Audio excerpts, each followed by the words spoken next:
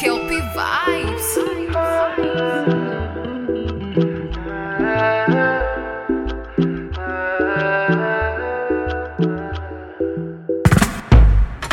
Anything you want, I want.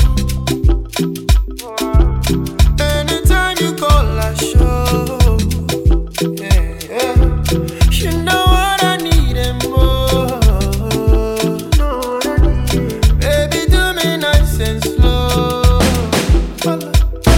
Follow, shame you. My feelings getting critical. This is more than physical. Oh, you make me wild and dangerous. Follow, tell me. No, they switch personalities. We don't they get too comfortable. No, they do you bad, no. Don't do me why yo. Why yo, why yo. Why yo, why yo. Tell me make a jump. I go jump. Many things for you, yeah. Why yo, why yo, why yo. Don't use me, do why yo. Tell me make a run. My time phone. No, they use me, do why yo. Anything you wanna do, I'm for you. Anytime you call, I'm there impromptu. But my time not there for waste. My mind go soon, they change. And I go anywhere with you. Go to war, rub a bank for you. Them say I done the grace. Too late to run away. Live for you and your boss. Girl, I be your bulletproof. Trouble come, I be your gun. Fire for fire, the fire go. Take the blame for your kids. Many men are saying for your ways. Do anything for your things. No use me, do I yo. Why yo, why yo. Why yo, why yo. Tell me make a jump. I go jump. Anything for you. Anything for you. Don't use me, do I yo. Tell me make a run. But your phone. No, they use me, do I yo.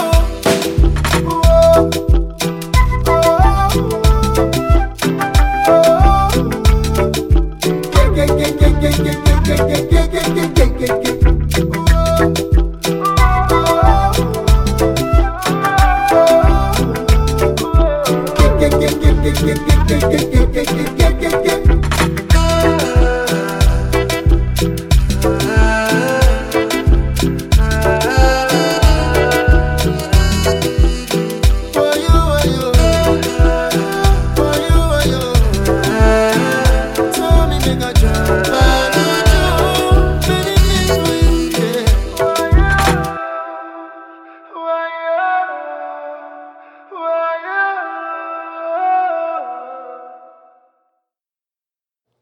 Welcome to the Smiling Sufferer podcast. On the mic, you got Corey Just.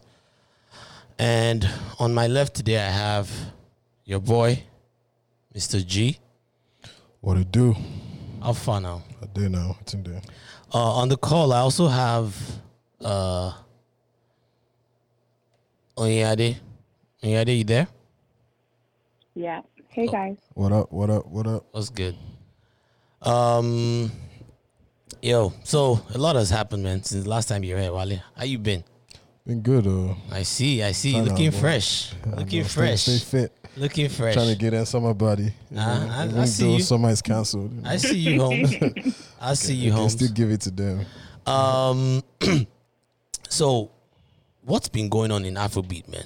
We've missed your knowledge. There's a lot really been going. I can't really hear my. So hold on. All right, it's good. There's a lot really been going on though. I mean, albums dropped. Kiss Daniel dropped his album. I got a new favorite rap artist, Omale. Omale, huh? That's my new favorite guy. Okay. He dropped his EP. Yeah, that was a pretty nice EP. Pretty Boy Dio dropped his EP. Kuro Santino dropped his EP. A lot of EPs dropped. Kiss Daniel, I don't know if I mentioned, he dropped his album too. And what's the name of his album? Snap. Can you hear me? Yeah, I can hear you, but my audio is going in and out. As in, like, as I'm talking, it's going in and out? Hello? Yeah, hello? Oh, I don't know. Yeah, I can't even hear myself too well. I can hear you. All right, well, let me try and speak louder. But yeah, Kiss Daniel's album is called. Sorry, I had it up before. I was listening to it earlier today. My bad. All right, there we go. It's called King of Love. King of Love. Yeah. Is it like no bad songs? 17 hour songs. It's not bad actually, you know. I mean, it has some of the old songs he's dropped already. Like Jaho. Like Jaho. Pack and Go. Okay. Fuck You, you know. Oh, okay. You got the Fuck You challenge on But there.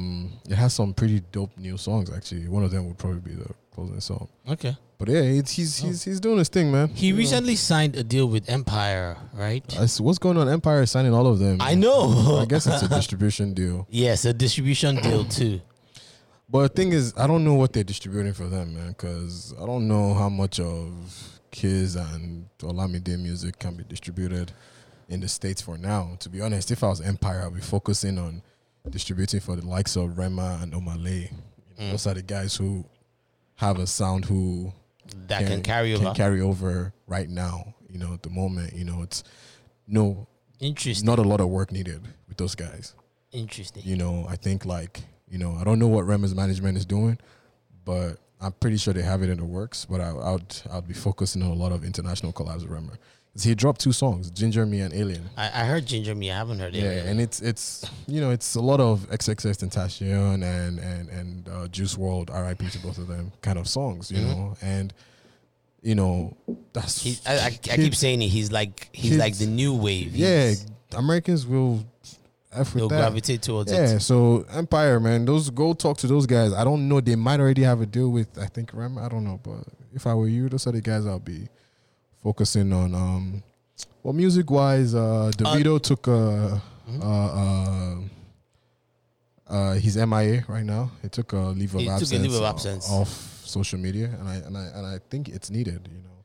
Yeah. I think they said he unfollowed. Did he say why? Nah, I think he just said he's just stressed, and I don't know if he said stress, but he just said, you know, he needs space. He unfollowed a lot of everybody, and he said he was changing his number. Even his girl, right? Well, there's rumors of trouble over there, but I'm not gossiping about that. So okay. But he said, you know, he congrats to him too on his Banana Island apartment too. It's pretty dope. I saw a video of it. Yeah, it's a pretty dope apartment. Yeah, it looks pretty nice. I'm probably in the millions, you know, dollars. Yeah. But Banana Island is not Binzo. Yeah, and that building, I think, you know, it's nicely done, like the furnishing. And it was designed by some Italian Sugimoto something. I don't know if it looks mad. Don't worry, I'm going to post some clips of it. It's a nice building. It looks mad with different units in there, and they're obviously probably the most expensive housing in Nigeria. But he said change number and stuff like that. So he's probably just, you know, you probably just need time to yourself. Maybe. You know, I mean, Wiz is always quiet, so he's still quiet. But Davido has an album coming out, A Better Time. A Better Time. I think it's in July. Do you think the Corona and the lockdown is gonna have an effect on music? I already feel like Zanku is already on out music. the window. On music, because people weren't able to go out there and like. So on the for the likes of, you know, the heavy hitters. Yeah. No, nothing's gonna really change much for them. Mm-hmm. I mean, I understand that they make a lot of money from shows. Yes. You know, but Wiz, David, Burner are at the stage where they're big enough to not need to rely on shows. There's been a theory that, and remember that journalist I said following. His theory is that the fact that people aren't really able to go out to like Faji and like, you know, he's saying that it affected the creativity of the music, and that because people weren't in that vibe, like in the clubs, like there weren't clubs that were open, that it affected the way that they were able to create music in the studio. Like it wasn't quite there. No, but like I'm pretty sure, you know, but when you listen to the likes of the big guys, the those big ones, guys, it doesn't affect them, you know. You heard Burna's I heard his new song. Yeah. It's the likes of Zlatan and Naira, the people who need that energy and they want to give you the next dance song and they write off the crowd reaction. Those are the guys who might find it harder. Yeah. You know, because no one is going to go and turn up to your music right now. And also, those guys, you know, they do a lot of shows. Now, obviously, everything is streaming online, but the numbers, you know, let's be honest, to get $1,000 from YouTube, you need a hella number of streams. Yeah. The only people pulling those numbers are those three guys I always talk about. So, Wiz, David Brunner. So, like, those ones are fine. The other guys, they're probably not doing as well because in Nigeria, there are no royalties like that. Yeah. So, you're, you know, what's her name? Tiana Taylor had the video on her album. Yeah. Yeah, I heard it. so, It was cool. You know, I not really. It's not my. Yeah, it was not bad. It was like, Yeah, she had him on her album, and I like to see stuff like that. You know, yeah. Those artists are desperate though. They are desperate too, You see yeah. Naira Marley, that one went to go and take a show when he wasn't supposed to be doing shows. it did, and that's what I'm saying. They need the money because the way the music is set up in that country, you make, you know, you do 4 or 5 shows a night. Yeah. And each show you're charging, you know, thousands and thousands of dollars. Bro, you've made it. Yeah. But then your music itself, you know, I mean, I don't know how many streams Naira Marley has, but I don't think it's enough to be him to live off for a year. Speaking or of a month. Naira though, he did drop a record. I haven't heard it. So I'm loving it. I can't judge it. I haven't heard it. Let me play a clip of it. I'm loving this record, man. Like I think this is another hit, and it'll be hard for it to like really go because, like I said, the clubs are not operating right now, and Corona. I don't know if you heard, but Corona is starting to take shape in Nigeria, and it's looking like Of course, they might have to because start they closing didn't shit shut again. down. They just had a curfew, which Yeah. makes sense. Yeah, but check out this Naira Marley song. I'm loving this track, man.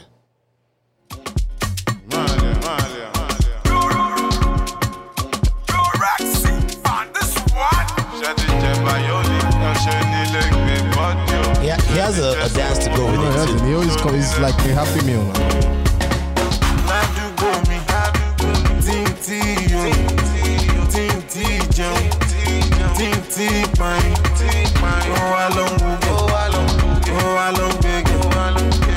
Stop shaving, from my love shell, from my hair,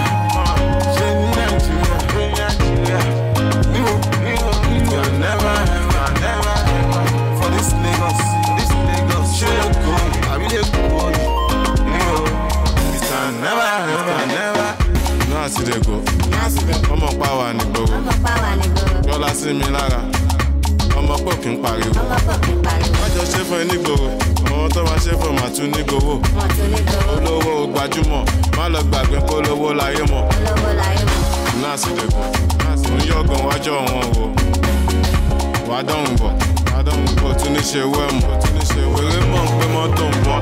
Wọ́n sọ fún mi ní ọ̀pọ̀ ojú ń rọ̀. Ayọ̀ ń pààyàn rọra yọ̀. Àsìlẹ̀kọ̀ èèyàn ló sọ owó èèyàn. Yo, that's my joint, yo. It's not a bad song. That's my joint. It's not a bad song. That shit I like goes. That's a nice song. That It is. shit I like the goes. mixture of he's going back to the original Naira Yeah. that was in England. But see, the problem that it's gonna happen is this kind of song, you know, the right promo for it would be when people are In in the the club. streets Yeah. dancing to doing Yes. dances in the club. And unfortunately, he's not gonna get that promo right now. That's so the thing. That's this the song thing. can easily die down. It could. You know, even though it's actually not a bad song. It could. You know, so and that's the issues. Unfortunately, smaller artists. And when I mean smaller, I mean Naira is a big enough artist, but he's not the biggest. So those guys might suffer. Or this kind of genre of music might suffer. You see the likes of, I'm talking about Omale, and his music is beautiful. It's vibe music. It's now. vibe music. You can I listen don't to need it to go anywhere. to the club. In the So car, when I anywhere. put it on my Instagram caption story when I'm running, which I did one time, people were like, "Oh shit, that song's lit," you know, and they can play it doing anything else. You can play in the kitchen, you can play it in the home, everything. So you don't need to dance. You vibe to it, and then Yeah. you just start hearing his name up and down, Omale. So people like that would benefit. They'll be okay. Yeah. But Naira might not. It's a good song. I'm not gonna lie. I'll go listen to it. It's a vibe, It's bro. a vibe. It is a vibe. You know, it is. Speaking of running, I see you're looking good, man. Bro, I was bored, man. Dude, I'm proud of you, Sleeping man. and waking up Like I saw a bored, picture man. of you, and I'm like, wait, I thought that was Bored, an man. old picture, Bro. and I'm like, what? That's Wale. I went back. I started counting my started weighing myself. I bought a scale like 2 weeks ago. Yeah. I think as at this morning, I was at like. Look at you. You're drinking 11. strawberry banana shakes. I think I shit. lost like 11 pounds in like What? 2 weeks. So What? you know, In 2 weeks? In 2 weeks, bro. Are you sure that's not dangerous? What do you think? It's not for. Nah. It's not depending on like your size, Nah, where it's you not, started yeah. at, and also Really? you're a guy, so you tend Wow. to lose weight quicker. So you know, I've also started trying to up my workouts. I went to the gym the other day. They opened it up, and I inspected it, but you know, yeah. So the gym in my apartment is open up, so It is. I get to use that one. And You it's- do. The beauty about it is, I think it's like today it was the most I've seen people in there. Were like 4 oh people. really? It was like 4 of us. Do you have to wear a mask there too? You can't wear a mask to work out. That's the thing. So That's the you thing. wear a mask to get in. Yeah. But the beauty too is they have wipes. Yeah. We've always had wipes. So, and like Yeah. I said, we're 4 maximum in there. Okay. And the good thing is, like, since it's in where I live, I go at weird hours. Oh, okay. So sometimes, today is just because I had a podcast. Sometimes I'll go at like during the day at like 3 p.m. I don't know when it's working out at 3 p.m. during the day. You know, I'm the only one in there. Jigga. Yeah. Or I'll go in late at night at like midnight. You know, stuff Yeah. like that. So Interesting. Switching gears for a second here. I don't know, what did you think about the whole D'banj allegation? I'd like to get I mean, your, I saw your take. I saw the And yeah, they feel free to story chime in when it yourself. came out. You know, and you know, I read the story, and I there were definitely loopholes. You know, Okay. I don't want to say loopholes, but there were definitely some. There were details left out, Yeah. and the details don't pertain to her if she's lying or not. It was just some things I was like, oh, you know, how did this happen? How did that happen? But the main thing about it was, regardless of how anything happened or what any detail was left out, is the one detail she included, which is the fact that not fact, but it's the thing we should be focusing on. Yeah. Is the D'banj, what's the word I'm looking for? Raped her. Yeah. And, you know, it's a very bold thing to do, to come out and accuse somebody, especially someone who's very Yeah. popular. And by the way, I just for our listeners out there, I kind of botched that last one because I hadn't really done my research. Initially, it wasn't even her that came out; it was her friend. No, it was actually It was her. a guy. No. No. Initially, it was a guy that came out because the guy saw that the band was posting something about rape. Yeah, but about okay, well, signals to I saw her reaction, her Yeah. story from her tweet. So the guy came out and everyone was wondering what was going on, and then she came out. Okay, that was when she it came was out. her own. I saw her saying, you know, Do you believe the Basically. allegations of her getting locked up? so okay, so yeah, so and detained. I do. So and then so that happened. Now, obviously, you know, as the band, you know, you get an allegation like that, you know, either you did it or not, you have to react. Yeah. And I think in the beginning stages, he kind of kept quiet, and it probably thought this is something that's just gonna die down. Yeah. But then it started to gather steam. So, Did. you know, his first response was to reach out with 100 million lawsuit, and you know, it's you know, I try to study people's reactions when they're accused of something, and in reaching out with 100 million lawsuit, you can it's a legitimate lawsuit to say, hey, Yeah, you're trying to damage my trying reputation. to damage. Is it called libel or whatever? There's a word for it, but you're trying to damage my reputation. But then in a country like Nigeria, that guy doesn't have 100 million, so we know it's also an easy scare tactic. Yeah, And we saw this thing with Timi Dakola and his wife. yeah, You know, intimidating tactics. So I'm like, okay, cool. You're entitled to do that. Then we hear she goes missing. he went. Her lawyers can't reach her. Yeah, And the next step is, okay, what's going on? Then she comes out on the Twitter page, deletes every single tweet she's tweeted, it made no sense. and only tweets that the band never did anything to her, and then goes ahead to promote his new song that even he on his page has not promoted. So it's like, and people that follow her say this is a girl who's never said anything about the band. So why is she all of a sudden coming out? And then her lawyers then came out and said, nah, she was arrested, you know, obviously. So, but Yeah. the part where I believe is she then came out with her statement Yeah, to say, yep, I I saw was it. arrested. It was a It long. wasn't my mother and I, but it was me. And I was arrested and I was kept in the jail. So now, you know, at that point, the band has lost all sort of credibility to me because you know, I got mad when those girls who accused the video of impregnating them, when the video came out of them in handcuffs. And I said, why? Yeah. So they accused you of impregnating them. They were chasing clouds, but We talked about it last week. they deserve them to be in handcuffs. Is that So big manism it's culture? that big manism culture. So there's no way I'll stand for the bands then locking someone, even if he's innocent. And then he needs a PR team because he's going online posting videos of him dancing Can you and believe singing that shit? and saying enemies He's are not trying taking to this come shit in. seriously. We're not taking it serious. It's been picked up now by it's been picked up He's by doing that right international media. yeah, international media. Wait, sorry, Oyade, you said what? He's posting that kind of content right now. He I think they said he deleted it after, but he posted it. I saw the posted video. it. I shared the video. Yeah, he posted a video of him dancing to Olorun Maje and saying that some people, you know, the lyrics is some people want to He try was me just down, like some people want like, to bring me down, like Michael Jackson. Yeah, and they were saying, you know, they're trying to get him, and it's like, bro, I tell you something. First of all, you know, as much as I appreciate your nostalgia with your, you know, when I saw his 40th birthday and I saw him at Don Jazzy, it was nice to see. It was nice. But you understand that first of all, you're not current right now, so no one really has any. Like, if this was a Davido or Whiskey, some people might still want to still defend him more, but no one really has that. Then, secondly, the girl has gotten people of power to start backing her, women of power. Yes. So your 100 million lawsuit is nothing anymore. Yeah, the Guardian picked it up. 'Cause They're like Nigerian pop star. Then now you're having international media. You call yourself a UN ambassador of he's peace. screwed. UN has come out to say, nah, you're not an ambassador. Yeah. So now you're screwed because and then it's social media age. This is 2020. This is not 2010.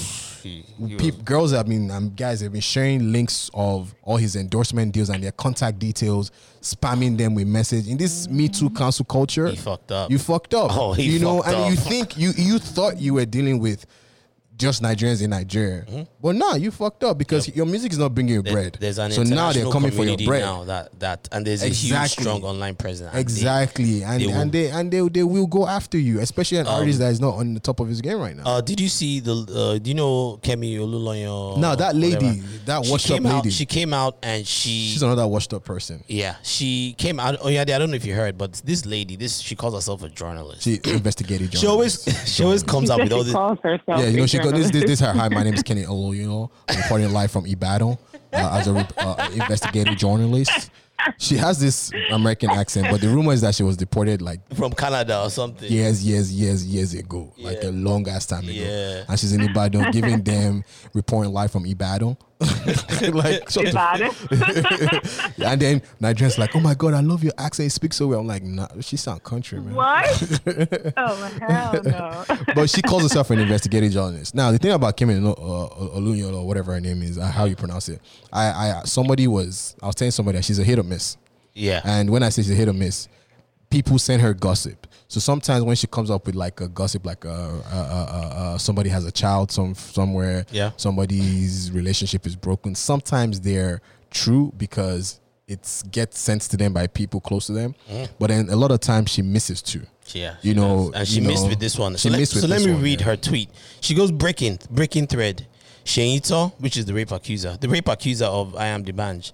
I'm going to ask at Stand to End Rape, which is I guess this group that it's a big group. It's a youth-led movement group that basically calls out people people that might have raped, and they're very, very big on rape victims.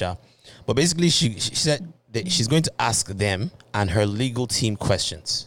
I have not been able to find a visible income for her yet. Yet she jet sets around the world in different hotels and resorts. So basically, she's trying to shame this girl. But that's the thing is, the reason she put out that tweet is because her first set of tweets were trying to say this was fake, that this was propaganda. So she had another tweet before that. Yeah, propaganda by one of the band's ex-grunted employee who put this together and told her to come and tweet about this, that he's the one who tweeted about the story and it's fake and nothing ever happened. Oh, I didn't even see that. So she came out with all that. So people then started telling her, like, you just shut the fuck up.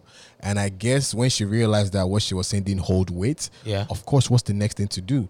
Go after her source of income to try and give people a reason to start thinking that, well, maybe she's a runs girl. Yeah. And even if she's a prostitute, which you're trying to imply, it still doesn't matter that a prostitute was in her room, which is not, by herself, and wakes up to the band fingering her. Yeah. that is not accepted, So- regardless of if you think she's a runs girl or So not. Onyade, as a remember, I told you I feel like I didn't really do a good enough job. The details of remember when I first saw the story, I ignored Yeah. it. When I actually read it, this gruesome. it's actually really gruesome, and it's It's Do you gruesome. guys Yeah. have it? Like, do you have it now? Is So she you can those read it? tweets are, you have to go dig it out because obviously they did it, but They deleted it. But the group, I remember it, and I remember, you can remember one of the group chats we had when I came Yeah. and I was like, nah, man, the band messed up this time, because it's like I usually also just look at things on the surface, but for whatever reason, in this case, I was like, you know what, let me read it. yeah, And there was something about this. I one read that it. I read it. It wasn't random. It was very detailed. It wasn't random. She Very knew detailed. Yeah. The day, the hotel, And like I said, a lot of exactly things. how Were, it a lot happened. of, like I said, there were some. And then she even posted like a thread with her friend. Yes, where and she then had talked about it. Yeah, and then she even then Like, she posted had proof of her receipts. being there. Yeah. But the thing, I was like, I had some unanswered questions for myself, but those unanswered questions has nothing to do with what happened. It's just trying to just put some pieces that I felt maybe she might have left out. But the main piece was the rape itself. And she said before she got into her room, they came up to her and said the band wants to have sex with, spend the night with her. Yeah, but wait. So Wale, can you just, because Onyade doesn't So know she the went details. so there was a private party years ago. I think it was like 2 years ago, 3 years ago. Yeah, in 2018. somewhere in, I think, Banana Island or somewhere, Yeah. or somewhere on the island or Eco Atlantic somewhere. And the band was there and performing everything. Now she knows somebody in the band's crew, Yeah. and obviously, so they got girl, right? It's a guy. Oh, it's a guy. Okay. So they invited her to the event. Being at the event, obviously, they invite girls, pretty girls. They want to, just whatever. The event is over. They all go back to the hotel. She has a room in the hotel.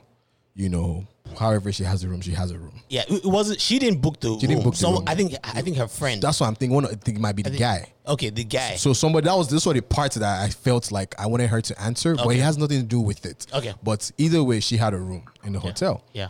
As she's about to get into the room, the guy walks up to her and says, "Hey, the band wants to spend the night with you." So obviously, Oh, so the only guy is a guy. I can't remember the name, but it's a guy. So I remember she had said someone's name was Onyi that she had called. I just assumed it So was a girl. maybe she's called someone, but the story I saw was a guy that she knows. Yeah. Came to tell her. Maybe I'm missing it as a girl, but somebody came to tell her and said, "Hey, the band wants to spend the night Yeah, with you." I saw that part. Yeah. That person Yeah. works for the band, Okay. or used to at the time, and she said she's not interested. Now, my thing is they probably invited her solely because of that, Of the band. and she wasn't trying to do Yeah. it, but These things obviously happen. Yeah. she went out to just enjoy herself. Yeah. So she said no, which she has every right to say, and she went into her room. She says she sleeps naked. She's like in the middle of the night, locked doors, everything. She wakes up to the band fingering her Yeah. in her room in the dark. And when she's like, yo, trying to raise, like, what the hell? He's saying, look, you're not a kid. Yeah. You know what's going on here. And then he proceeds to rape her. So she said when that happened, she came out looking for an apology from him. He Yeah. didn't apologize. She messaged, I think it's the guy. She messaged the guy too at one point, Yeah, it was trying the to only get person, him yeah. to just kind of verify it and say, what happened was online and everything. And that one kind of just a little took his hand out of the situation in a way, or whatever the screenshot was. Yeah. Now, she says she's been going by. No, you missed one part. Then at one point, one of the guys, I don't know if it's the same guy, gave her $100 to just keep her quiet. Oh, I didn't even see Yeah, that. that was one. another part. So I didn't even see that one. $100, just give her $100. But either way, I saw that so part. eventually she's Wow. kind of been asking for an apology, Yeah. not money. Then this whole rape in Nigeria thing happened, It happened. and the band decides to be an advocate for rape, coming out with his tweets and his support for it. And this girl is like, so I guess when the attention came to her, she's like, this nigga, like, Yeah. for real. So she Yep. came out and said, "All right, at this The point, rapist. And now then she gave her I full need story. you to come out and give me a public apology." Yeah. And and now he's trying to die it down, and unfortunately, this is going to be hard. It's only, and the reason why this is important is because there's apparently a rape epidemic in Nigeria. There is. They apparently the Nigerian state governors they came together and they declared a state of emergency on rape following a spate of sexual violence. This was on CNN. The stats was The governors of 36 states have resolved to declare a state of emergency. Apparently, there's a stat out there. it's a crazy stats. They said violence against women is a daily reality in Nigeria where 25% of girls have experienced sexual violence before the age of 18, compared with 10% of boys. And this is according to a 2014 UNICEF study. So there's actually a study but you see, behind here's this. the issue with this thing in Nigeria. So some guys were in Lagos trying to do a documentary on rape, and they came across this man. This man was giving his description on rape. This man was talking about a Malam was talking about him having sex with a 12-year-old girl, and he was describing it in detail, smiling. And when one of them was like, they were kind of like egging him on so he can say the story. Yeah. And they were recording him, and one of them was like, but that's rape. He said, it's not rape, Joe. That you know why it's not rape? Because when I was giving it to her, after I was done, she didn't tell anybody. And then he goes, someone says, so what is sexual assault? He said, hey, it's that one, is sexual assault. So okay, even if you think it's sexual assault, you think that's okay? And then someone said, the guy goes, yo, they're going to arrest you. And his initial reaction was, I beg you, go arrest me, Joe. So it's part of the culture where these men or the people, even women, even this when these stories come out, you start hearing, why is Shaitan going to hang out with the bench? Why did she not know that that's what they want to do? What was she doing in the hotel? Why did she go and do all that stuff? Did she not know? And blah blah. Didn't they tell her before? And stuff. And it's like, you know, even somebody put out a thing one time on Facebook saying if somebody raped you and they were going to pay you 20 million naira, what would you do? And women were commenting saying, somebody even said that one comment stood out that was very disturbing. She said, I would even give the man a child to seal the deal. You know, so God. it's like you can call state of emergency, but education is the number one thing, because how do you educate people, both men and women, that rape is rape? I think it's a combination of things, because Nigeria is a patriarchal society, right? Yeah. And then you have a combination of, in certain tribes and cultures, right? It's actually okay for you to marry a child. I mean, of course, basically like an underage girl, right? That in itself is considered statutory rape here in America, right? Yes. So you have that component of it too. And then you have the component of, you know, the women, I think more so now than before, they're okay with doing things like, you know, being runs babes or sleeping with men for money, which is why you can have someone that can make that kind of comment on such a post. I think it's way past education. You can define rape however you want to define it. It is the systems and values that's ingrained in the culture that's causing these issues. I think another reason why this has really come on the forefront is during the pandemic, you know, the whole world was locked up. And you know what happens when people are locked up in the house, right? People have time. No, not just that. People are more subject to domestic violence. That's a thing. It's a thing here in the United States. Oh, wait, are you saying that that's why there's rape? No, I think that might have played a part in why there's been such an awareness of it recently. Oh, okay. The lockdown exposed a lot of things. And it's not just Nigeria. In Ethiopia, this is a BBC story. 100 girls raped in Ethiopia during pandemic. And these were young girls.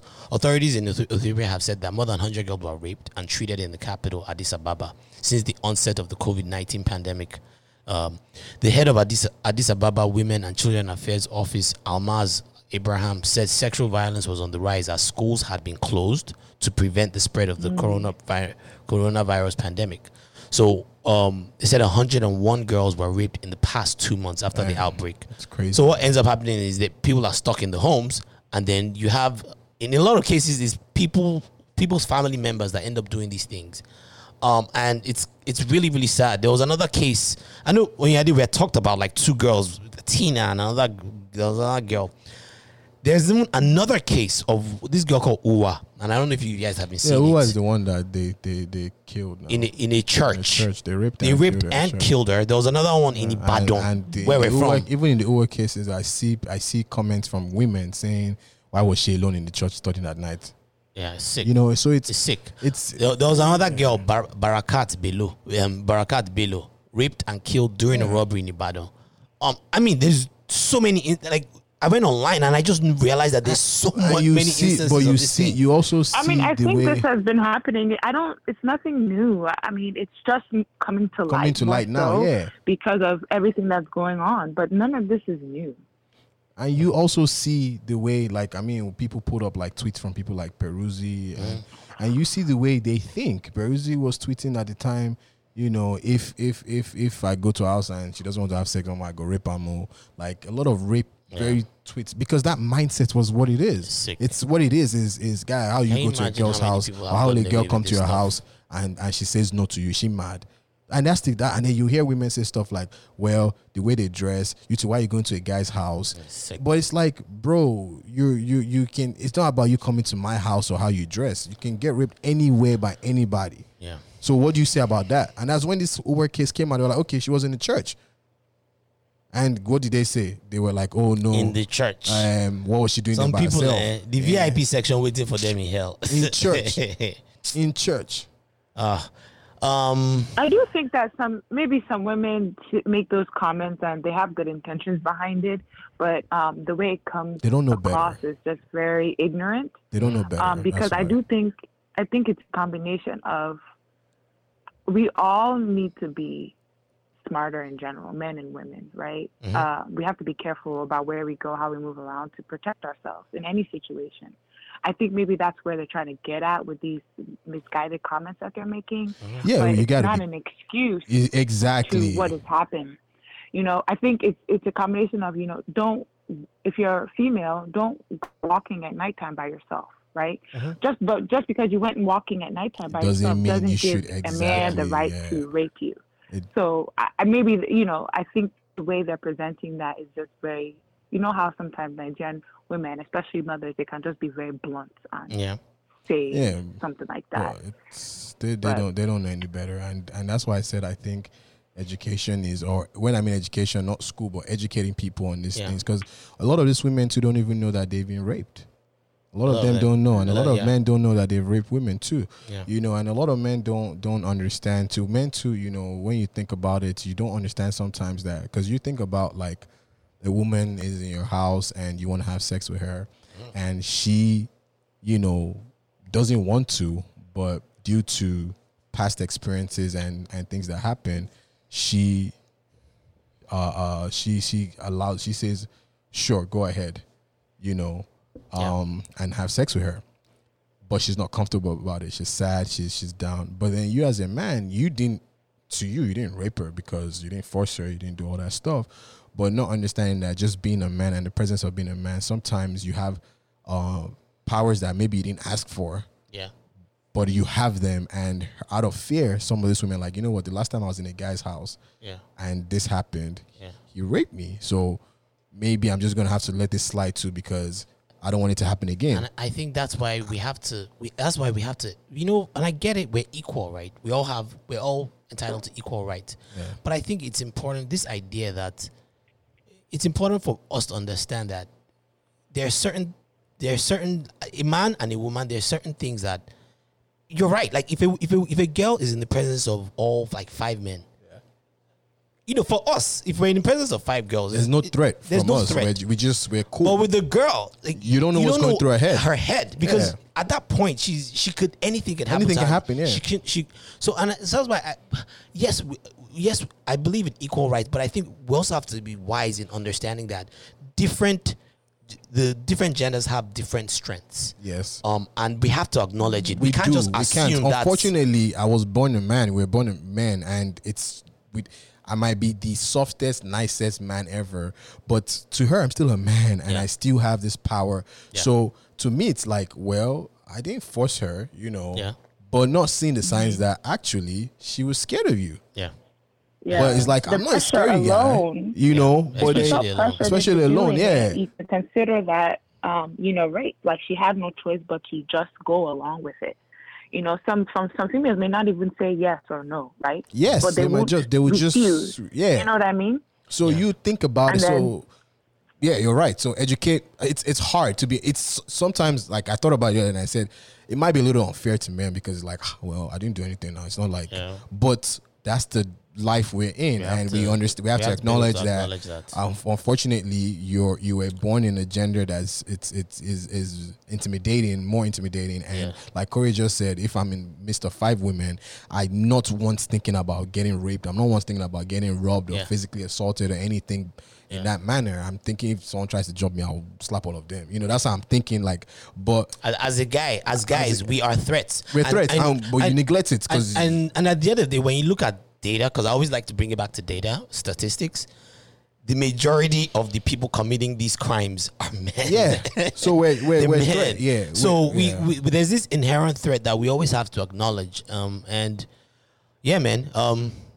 But I was going to. We just got to do better, man. Yeah, we got to do better, and we have to change that culture. I was going to bring up. Did you hear about the murder suicide case in Lekki? Oh yeah, did you hear about it? They said the guy stabbed his wife, I think. Yeah. And then have you seen pictures? Probably drank some point. I haven't seen pictures. They're but gruesome. They said it had something to do with So let me explain to the viewers because they might not know what we're talking about. So this is a story about this guy. His name is Chris Ndukwe and his girl Olamide Ali. They've been together 7 years. They have 2 kids together. Their relationship is described as complicated. Yeah, have you heard about this story? She's still there, I think. Hello? Yeah, I can hear you. But their relationship is complicated from what they said. They've been together 7 years. They live separately. He lives in Lekki. She lives in Ogba or something like that. And she goes over, spends time with the kids. They said they've always kind of fought. But they said recently there have been like some development of him making accusations of one of the kids not being his. But things were still cool. They said the day before this incident that they still went jogging together. So there was this one weekend, I guess it was Sunday, June 21st. They noticed the neighbors noticed that there was a lot of noise coming out of their neighbor's house, a lot like loud music. So they went there. They got there. They knock on the door. They meet the girl's sister, who was also there. They meet the girl's sister, and they're like, "What's going on now? There's a lot of noise going. There's a lot of noise in there." She said, "Well, I guess my sister and her man are in the room." So they go there, and I guess they pry open the door. The kids too are there too. In the room? Yeah. No, the kids are not in the room. Okay. The kids are in the house. They pry open the door and they find this girl. She was stabbed in the head several times. This guy had taken a plier and had used the plier to pull out her braids from her head. I mean, I heard that. I'm looking at pictures. I don't want to see. No, you don't want to see them. They're gruesome, and I won't even put these pictures out there because they're just nasty pictures. He drank, and then he took, and then right after he took a pesticide. He drank it and he died. Murder suicide. Disturbing, man. It's disturbing. It's crazy. And they have a 7 and a 3-year-old child. And again, oh my gosh. And again, they said that recently he had started doubting the paternity of this second child. So this thing is becoming a trend, not the killing, but the paternity test. It is. It seems like a lot of, older couples or whatever, they have kids that are not theirs, and but at the end of the day, to be honest, it is sad if you do test one of your kids and find out that he's not yours. Yeah. I mean, the obviously initial reaction is your wife was creeping around and got pregnant for someone else. Mm-hmm. But, bro, you've loved that kid. You've raised that kid for years. That's your child, man. Yeah. To be honest. Like, it might not be by blood, but that's your child. And, resorting to violence is not going to fix it. It's not going to go back. So are you going to take that child and go give it to who you think the father is or whoever the father is? Like, that's your child. So, and yes, you will have trust issues with your wife that she creeped around and this thing. But the worst thing I can think of doing if I was in that situation is divorce. Just get a divorce. But violence is not it. it's a trend, and again, I like to come back to stats and data. They said that 3 to 4 out of 10 Nigerian men are not the biological fathers. It's a trend. It's a trend. They said that it's very, very huge in Nigeria. In Nigeria, it's they said we're second to Jamaica. They said in Jamaica, a lot of that happens too. It's a trend because a lot of women. Look, people come and say men are scum. I say everybody's a scum because women too creep around, and the beauty about it is, it's just easy to just hide it under. So I have my theories. What? My theory is that certain communities, and again, we have to call out these parts of our cultures, but there's this pressure for us to have kids, right? And there's that too. You get married, you want to have kids. There are a lot of men out there that live very, very fucked up lifestyles. And they can't get their wives pregnant. And they can't get their wives pregnant. So there are a lot of impotent men, right? How you answer if 2 out of your 4 kids are not yours? I mean, that means you're able to give birth to. So yeah, I know, but the point I'm trying to make is that there's a lot of pressure for them to have kids, and I think sometimes women. I'm not trying to justify women doing paternity fraud. That's not what I'm doing. I'm just saying sometimes women feel pressure, and I think that's when they end up because they want to have a kid. And sometimes they're not sure if it's them, because sometimes it maybe they're not sure if it's them, and sometimes they're not sure if it's the guy, right? And I think what ends up happening is sometimes they creep out to have that kid and release that pressure a little bit. That's just my theory, because 3 out of 4 guys, Really? 3 to 4 out of 10 Nigerian men, that's a lot. For me, I think there's some cultural. For me, it is what stuff I think behind it. I just think that personally, their relationships are just not good, and I do believe like these women just went outside to have sex and got pregnant, and when they got pregnant, they just decided to try and cover it and make it seem like it's their husband's baby. I don't think it has. I think people believe. You see, like you marry somebody, you lock her up in the house as a housewife, and you go around having the time of your life with your friends, and she got nobody, and she got you don't treat her right, or it's not an excuse, but some of these women to start to pick up outside partners. You just think it's just infidelity? It's infidelity. Okay. I would agree with that, because here's the thing, right? Nigerian men are, they're known for this, right? They have mistresses, multiple mistresses. They are, creep outside of the home all the time, right? It's normal. It's culturally accepted. It's okay. I just think that the women have caught up to it. And with the women, there's repercussion because they get pregnant. And it results in the same thing. Just like how you find some Nigerian men with outside children, right? Yes, that's true. You're right. Now, unfortunately, the woman can't have an outside child because she's the one. She's the one, yeah. And you have to cover it up. Exactly, and like men, as a man, if you go creep outside, you can't get pregnant. So, as a woman, you get pregnant. And here's another thing too: is a lot of them grow up not believing in abortion and stuff like that. So. What do? So they keep the child and just say, you know what, we're looking for a child, or we're trying to have children, or just even have, if she realizes, just have sex with the husband. It's really hard for you to pinpoint the date she got pregnant. If she had sex with you a week after, you can still claim, or a month after, and say it was yours. I'm more inclined. What I would like to know out of that statistic? Yeah. The 3 out of 4 children that are in our heads. I would like to know. No. So I said 3 to 4 out of 10 Nigerian men are not the biological fathers. Oh, sorry. That's what I meant. So what I would like to know, the ones that have children that are not theirs, I would like to know how many of those men have been unfaithful. Because I bet you, right? A woman is going to be like, well, my man is cheating. I know he's cheating. He's not going to stop. This is who he is. So I'm going to have my own fun. Yeah.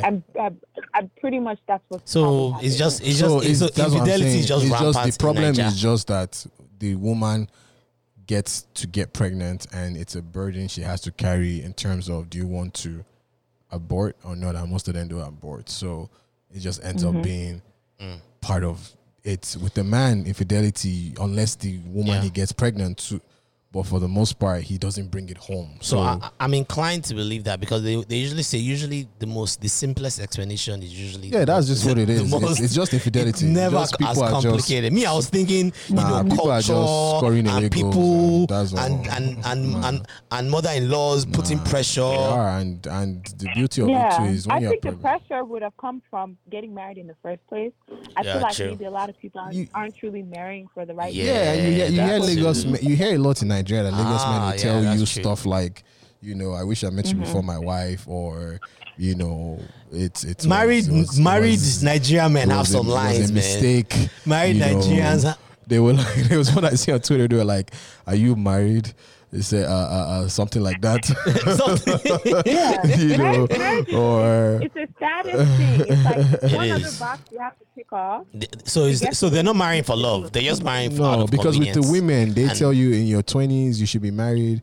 With the men, by the time you're getting your 30s, they start to. And even think about it. Do you know anybody in politics or a senior office in Nigeria who's not married? Who's even here? Right. Even here, think about it. How they treat a single guy in Nigeria. It will seem like you're very irresponsible. That you're in your 40s or 30s and you're single and you don't have a family. They'll be looking at you weird. They'll be looking at you weird. So most of the time, what you do, you just find a girl who ticks some boxes or seems to be the wife. Yeah. And wife material. You don't like her. You don't talk yourself love her, but you tolerate her to an extent. Interesting. Yeah.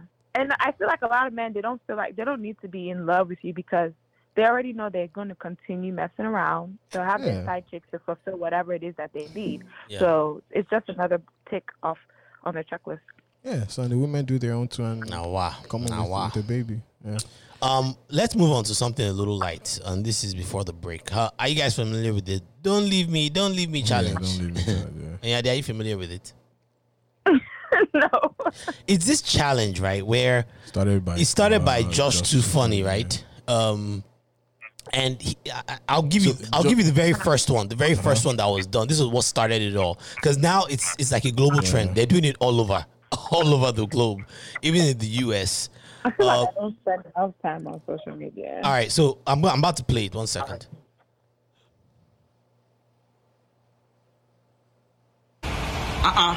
Josh, how far now? Give us something to think about so we can take things away. Josh, say something now. Talk now. Can't you see? I'm on leave? Hey! Wait. What are you doing? He's standing on the leave. I want to take my leave. Hey! I can't believe this. Bro. What? Don't disturb me. Live your life. Oh, bro. Wait for me. Don't leave me. Wait. It's Oyade, you need to see the video. So, it's the guy's facial expressions that crack. Yeah. What caused it is so Just Too Funny does that think about it stuff where he says rubbish and nonsense. Stuff like say things nonsense. that don't really make sense. But the thing, and I like that he gives credit to the other guy, Billo Creb. That's the person who kind of made it what it is. The whole don't leave me.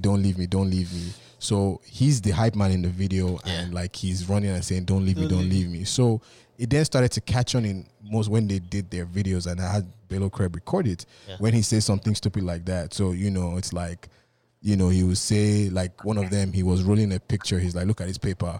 It's a picture of my ex, and then he rolls it up and puts it on his wrist, and he's like, I just Rolex, and that guy was like, oh my God. So like, dad jokes, they're dad jokes basically. But Bello, the way they did it, and then the Creb guy running after him saying, don't leave me. Yeah. It became the don't leave me challenge. Yeah. So I'm going to play another one. Like, so it caught on and everyone started doing it. So this is one of the ones that someone, I guess another personality on Twitter did and played. The internet is down, Abi. Oh well. Yeah, I tried. I'll probably throw it in there after we record this. But yeah, it's been taken on, and people all over the globe, all over from the US to the UK. There's some that What's the point of the challenge? Like, I don't get it. It's just dad jokes. It's just silly jokes. It's just jokes about. It's like wordplay and it's like it's like dry jokes. Yeah, it's bad jokes. But then it's the reaction after. Now there's a lot of them. The ones I see, I'm not really impressed by. There's some that there's some where people use the Nigerian accent. I mean, like it's like one of the easiest ones is like, oh, look at my eye. If I put my phone over an eye, is that an iPhone? iPhone, Stuff like that. It's just silly jokes, but it's the running around and saying, don't leave me. That's where it just becomes, and to be honest, we got to give that guy a huge shout out, Josh Too Funny, because he's the same one who had All My Guys Are Ballers. Oh My Guys Are Ballers, which was a thing that went around the world for a while. Everybody say, Oh My Guys Are Ballers. I've been following him for a while. I've always thought he was hilarious. To trend, The ones that I like that he does is when he's yarning dust. Yeah, that's it. Just when he's yarning up. Think about it. Get a pen and a jotter. Think about it. Yeah, but shout out to him, and it shows how social media works. You look at like the Ikorodu boys, for instance. Those boys who always recreate things. They've just got invited to the premiere of I saw that. What's that Netflix movie that came out with one of the Hemsworth brothers? Chris Hemsworth. One of it. But it was a Netflix movie. Yeah, Netflix movie. The part 2 of it. They just got invited for the premiere. They did, right? Yeah. Oh, yeah. So let me play another one. Lawrence, I don't like these things you do. I don't like you. Sorry. And you are still holding my thing. Give me my thing, Lawrence. Steve, have it. Wait. Martin Lawrence. Steve Harvey. Think about it. Wait for me. Don't leave me. It's the think about it part that gets me. Think about it. Think about it, But I just thought it was funny. But what? Oh yeah, I don't get it. Oh yeah, they still doesn't get it. There was what I saw him say on Instagram Live. He was like, a man died, and he left his left leg and an AC. I was like, huh? He left a legacy. And everyone was like, oh my God. Yeah, so like, it's just really stupid dad jokes. But when you have the other guy shouting, oh my God, don't leave me, it's a stupid thing, man. All right. But I like it's a fun trend. Yeah, it is. I think we're due for a break now, man. So Wale, can you help introduce this next record? You do the honors. It's your boy. Cool. Oh, Burner. Yeah, man. Yeah, wonderful. New song. How did this come out? Do you know how this came about? He out of the blue, he just kind of I was surprised. I didn't know he was already working on his next album. Do you know his next album? Not yet. No, I don't think he has dropped the name yet. But I know it's gonna have a lot of solid music. Oh, yeah. So this is Wonderful by your boy Burna. Anywhere I go, mo láti padà sílé mi. 'Cause mama mi wọ́n wà nílé mi. I know one me person tell me say I too lazy. Olúwa bọ̀nà ọ̀flẹ̀lẹ̀ ni. As I dey hustle, like I dey buy your okun lazy. No go talk, say me I too lazy. Anywhere I go, mo láti padà sílé mi. 'Cause mama mi wọ́n wà nílé mi.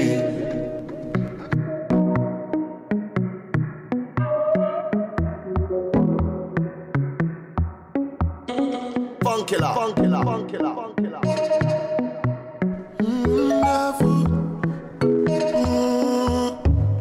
I go show you wonder what it wonderful. You no go believe wetin wan happen. No disturb us when the bed do one catch you. It's like you dey sleep, but this one pass. Hunger. I think bed do don't start wonder. From your feet all over wonder. With somebody that wonder. 'Cause I'm feeling it in my soul. Something is changing. Right in your face. Change. Something they scratch. Don't be like that. Bye.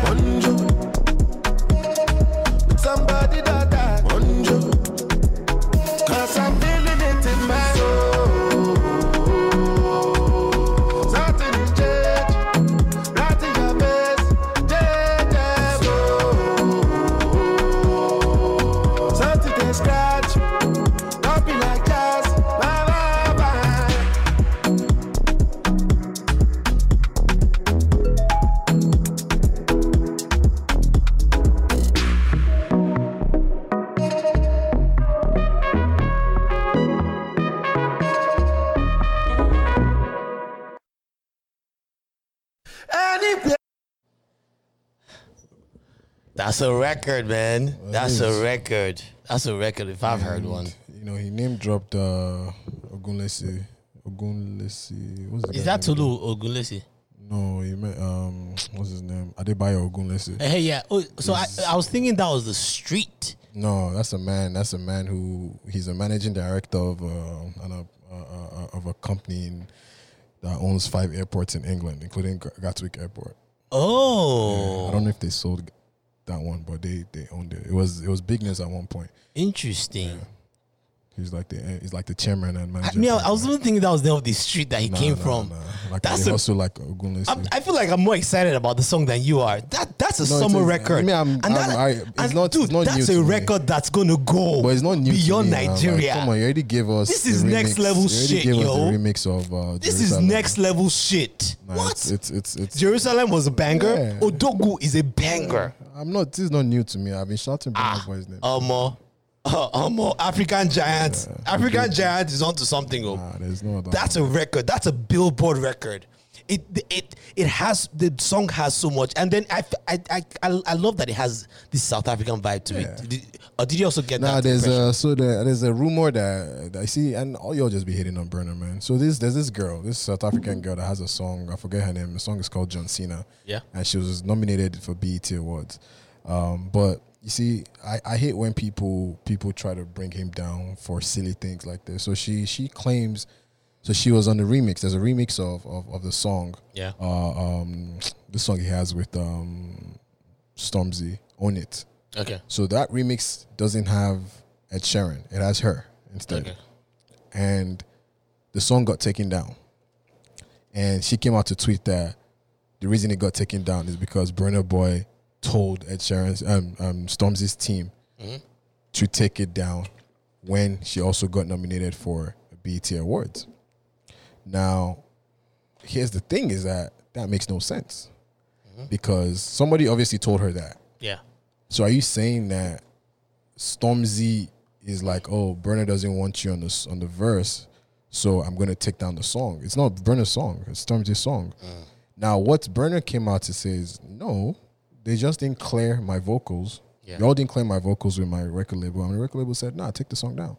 Oh, okay. So- So, but it has nothing to do with this song. No, not with this song. But I'm saying it's part of the hate he keeps getting. Oh, I see what you mean. Makes no sense. Yeah, he, You know, and look, people keep hating him, but he keeps dropping bangers. Bangers. And it's like This is a record. he's one of the most hated Nigerian artists out there, which makes no sense. And I feel like they've started pushing this. They put a billboard in New York. Of course, and that's so. Are you? And that's what I'm saying. Is like someone This is gonna who go. drops a song like this. Does he care about you being on a? Like, I'm loving this. I'm love the guy, really, man. really hoping this song goes. it will. So for our listeners, Onyade had to drop off before the break. She had some things to go attend to, but we do have another guest. He goes by the name of my man Toby Walker. Very, very smart guy. I know he's an aeronautical engineer. He graduated out of the state of Toby. Can you remind me? I forgot. Toby, you there? Oh wait, hey Toby, you there? I'm here. Okay, I had you on mute. Sorry. Yeah, Toby. You graduated with an aeronautical engineering degree from where? I graduated in aerospace from Florida Tech. Florida Tech. Yes. Toby is Toby. By the way, meet my co-host here, Wale. This is my. What's good, man? Yeah. Toby is someone that we debate online. First of all, I've known him since I was a kid. We grew up together in the same neighborhood. His older brother was one of my closest. He's still one of my closest friends still today. But Toby is this guy that his knowledge of history is just I don't know how you do it. It goes all the way back. And there was a time when he used to school me on Facebook. Like, we'll be arguing about politics, and he'll be like, well, do you know the history of it? I'm like, what are you talking about? And then he will go in this long diatribe, like 2 pages worth of by the time I'm like, I get to halfway through, I already have a headache. But I obviously I respect your knowledge base. I feel like you have a lot to offer. And we don't agree on everything, but you tend to have this very, very unique perspective. And I'm glad to have you on here. Can you just tell us a little bit more about your background? Basically, about my background, like Curry just said, we all grew up together in Nigeria on Olubadan Estate in Ibadan. Yeah. And if I remember very well, we first of all arrived at Olubadan Estate in, I believe, July '94. Mm-hmm. And Corey, you guys have probably been at Olubadan probably since Like way 90, early. yeah, 91. We're one of the first people Yeah. there. But it was this empty estate. No one else was there. So the only friends I had were you guys, you and your brothers. And Exactly. yeah. Exactly. And I mean, like, we'll go back and forth. I mean, most of our time was either spent in Corey's house or our house. Yep. I mean, basically, we went with one another to school. Like, basically, we had the whole growing up experience together. And Yeah. then around the year 2000, we moved to Uganda. Yep. And then basically, I mean, we left Korea. And then, if I'm not wrong, you then moved into boarding Boarding school, like yeah. boarding school Yeah, at in ISI. ISI, yeah. Exactly. Yep. Exactly. But despite the fact that like we left in 2000, we've in one way or another still been in contact. You know, no contact has been lost. Oh yeah. Nothing has been lost through the years. Yeah. So like on my side, I went to school in Uganda for 5 years, and then we came back to Nigeria in 2005, and then it was in 2007 that we came to this country, and well, you came to the country. I know your brother moved to the States the same year I moved to the States. He might have moved before me. Yeah, 2003. Yeah, I remember that. 2003. Yeah, that's very true. And then I went to school at Florida Tech. Mm-hmm. Basically, I never really imagined that, like, you know, I'll stay in Florida for as long as I have. Like, I always had in mind that what will probably happen is, like, once I'm done with college, I'll probably move back to D.C. or, like, you know, Northern Virginia, like even New York or New Jersey. But I never had a clue that like, you know, 10 years on, I'll still basically, you know, still be Florida. attached to Florida. Yeah. And I mean, like, one thing I'll just say, like, you know, heads up at this point is, like, you know, on a personal level, I'm never leaving Florida. I mean, like, there's no way that's happening. And, Plus, it's good weather too. I'm sure you're not fond of the cold weather out here. No, by the way, Toby is currently in DC right now. Not even cold weather, like, at the most fundamental level. Cultural. I feel like just living, number one, just living in Florida, like, living expenses are, like, cheaper. Okay. And number two, on top of living expenses being cheaper, like, there are lots of opportunities actually kind of moving in, which many people really do not realize. So, which is kind of why I'm not living. Cool. But as Corey said, like, I studied aerospace engineering in college. Even though I studied aerospace engineering, I've always been a curious person. I have many interests: history, philosophy. I mean, look, I try my hands on many things. So as how things stand right now, I own a startup, and the name is called Equipment Gram. Okay. And just to give like a little pitch about the startup is, obviously, anyone who lives in this country probably knows about Carfax, whereby your VIN number to pull up, like, your car's history. Mm-hmm. Basically, what Equipment Gram is doing is we're trying to do the same for construction equipment. Construction equipment. Okay. And is there a website? It's equipmentgram.com. So equipmentgram.com. But I'll just say something. Right now, the website is actually kind of down right now because some updates are actually being done, massive updates. Yeah. So, I mean, if you try going to the website, you might say something like, you know, the website is under maintenance and things like that. Yeah, but I try my hands on different things. I'm someone who strongly believes, you know, do not stay stagnant. And one thing I'll also kind of say, you know, is obviously, as Corey said, I studied aerospace engineering in college. Yeah. And basically, I'm doing something that's into, like, you know, startups and doing something which, you know, isn't, it's like, you know, exactly related to aerospace at this point. Yeah. But one thing I'll say is, in a sense, it's all part of the whole thing of, like, you know, trying hands on different things. I mean, I feel you. if it told me like 10 years ago that this is what I'll be doing today, I never would have imagined. So yeah, this is where I find myself, and that's where I think me. So let's get right into the topics, man. Wale, I want to start off with Hush Puppy. What was your take on Hush? Yeah, man. Actually, you know what? Let me first start by playing. Wait, who just scored? United just scored. So what the scores right now? 2-1, man. 2-1. 2 minutes left. 2 minutes left. All right, good. All right. Wait, hold on. Should I play the video first? I was just gonna play a 2 minute clip. It's only 2 minute clip. Okay. For our listeners, I don't know if you've seen this yet, Toby, but I'm about to play the clip. 1 second. Dubai police officers were able to confirm the gang's whereabouts and fraudulent activities. The Nigerian Instagram celebrity, who was arrested on multiple fraud charges for crimes committed in different parts of the world, boasted about his wealth and expensive possessions on social media, claiming he is a successful businessman. Yo, they had like graphics for this shit, man. It was like a CSI intro. Little did Abbas know, Dubai e-police teams were tracking his every move and taking note of all his social media activities. Hush Puppy and his team of scammers were known for creating fake pages for existing websites in order to redirect victims' payments to their own accounts. Okay, so that's not BEC scam. That's a different. They have multiple scams.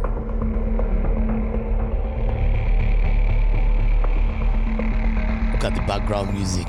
Really? Dubai police have also found that the gang specialised in hacking corporate emails and sending fake messages to clients in order to redirect financial transfers and people's bank details to their own accounts. That was what Invictus was doing. That's the BEC, yeah.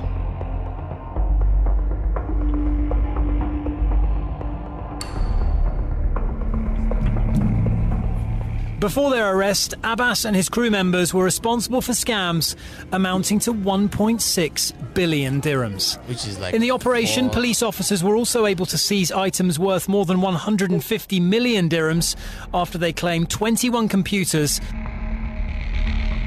47 smartphones, 15 storage memory devices, and 5 hard disks containing data. 1,926,400 victims. That's the part I wanted to highlight. All right. So, 1.9. Wait, is that for real though? Is that even possible? 1.9 victims. Well, yeah, that's a lot of victims. It's possible. Like how money fast, man. Like what kind of? Could they have been using like? But it's not. That's a lot of emails.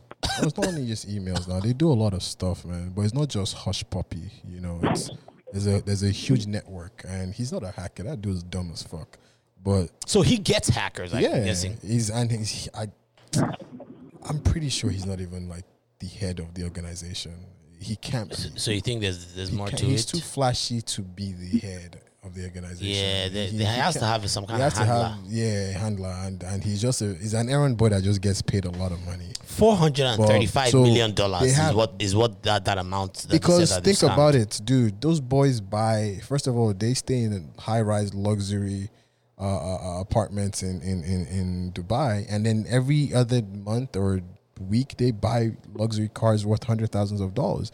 They really blow that money fast, and it's not one person. If it was only Hush Puppy, there are 10 of them that got arrested. Yeah. And I'm pretty sure some of them they're tied to some of the people that were arrested last year.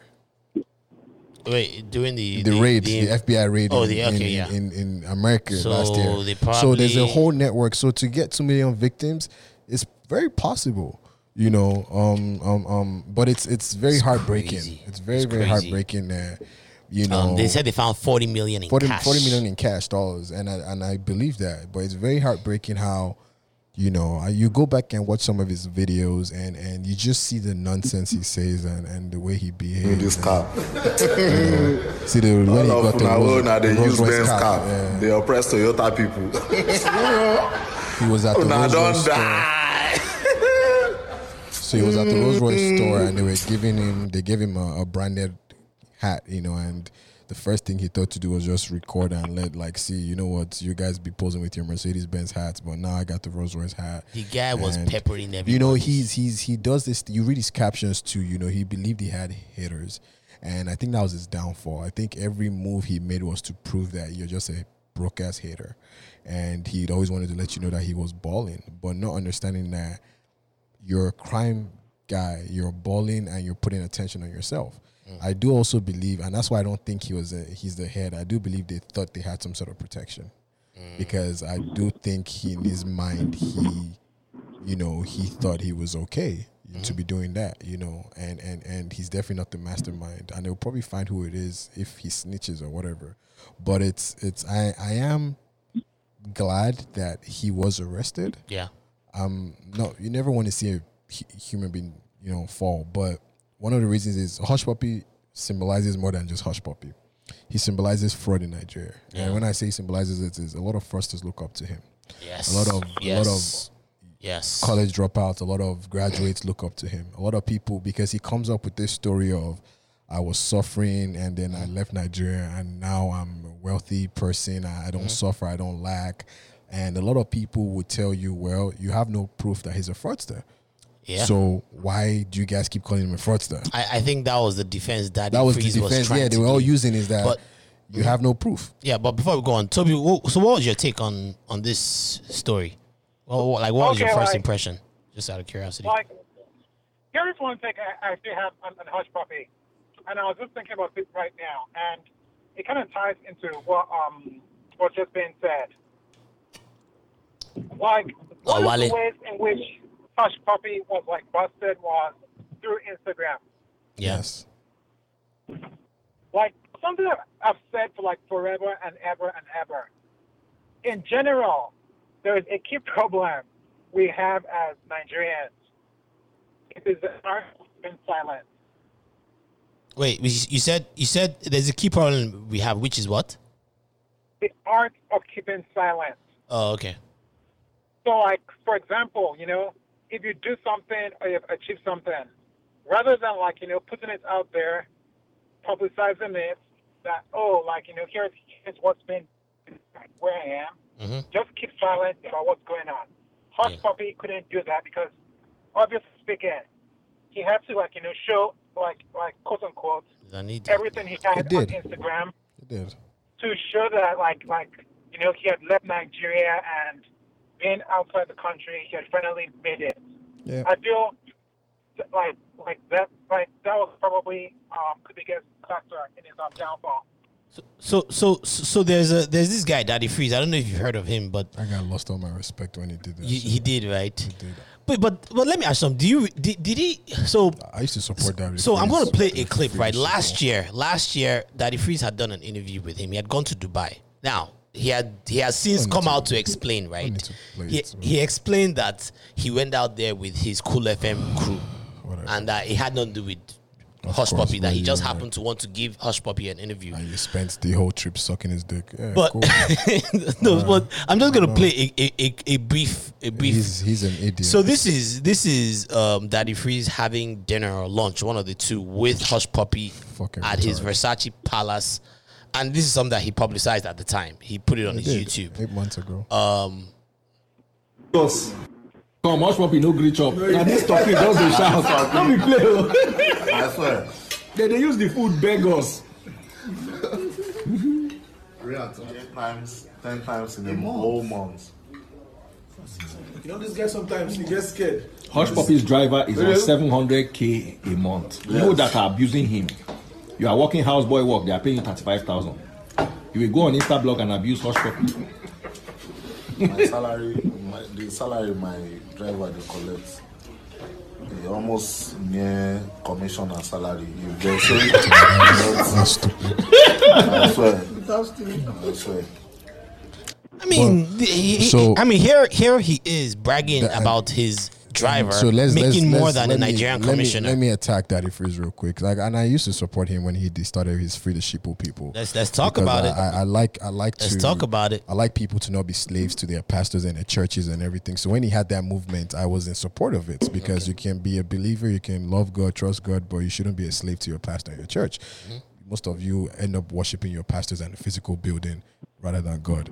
But so when he came out with some of these things and I was standing for it, but then with the hush puppy thing, he just made me realize that, you know what, he's just a typical man. He's a typical Nigerian man in the sense that, you know, he did an interview. He said they did an interview on radio where they asked Hush Puppy what he does, and Hush Puppy said he's an influencer. Yes. You know, and you can't be gullible enough to believe that an influencer makes the kind of money he makes. Come on now. Let's look at some of the world's wealthiest influencers. Let's talk about the Kardashians. Hush Puppy spends more money than the Kardashians, if we're being honest. So what kind of influencing is he doing? You know, but because you and I, every single person has seen his page and we know he's a fraudster. But because you want to benefit and reap from that, be it he gave you money, he flew you over. Okay, now that's a strong allegation. No, I say be it whatever it is, or even might just be his time. Okay. You know, being that interview right now, it's.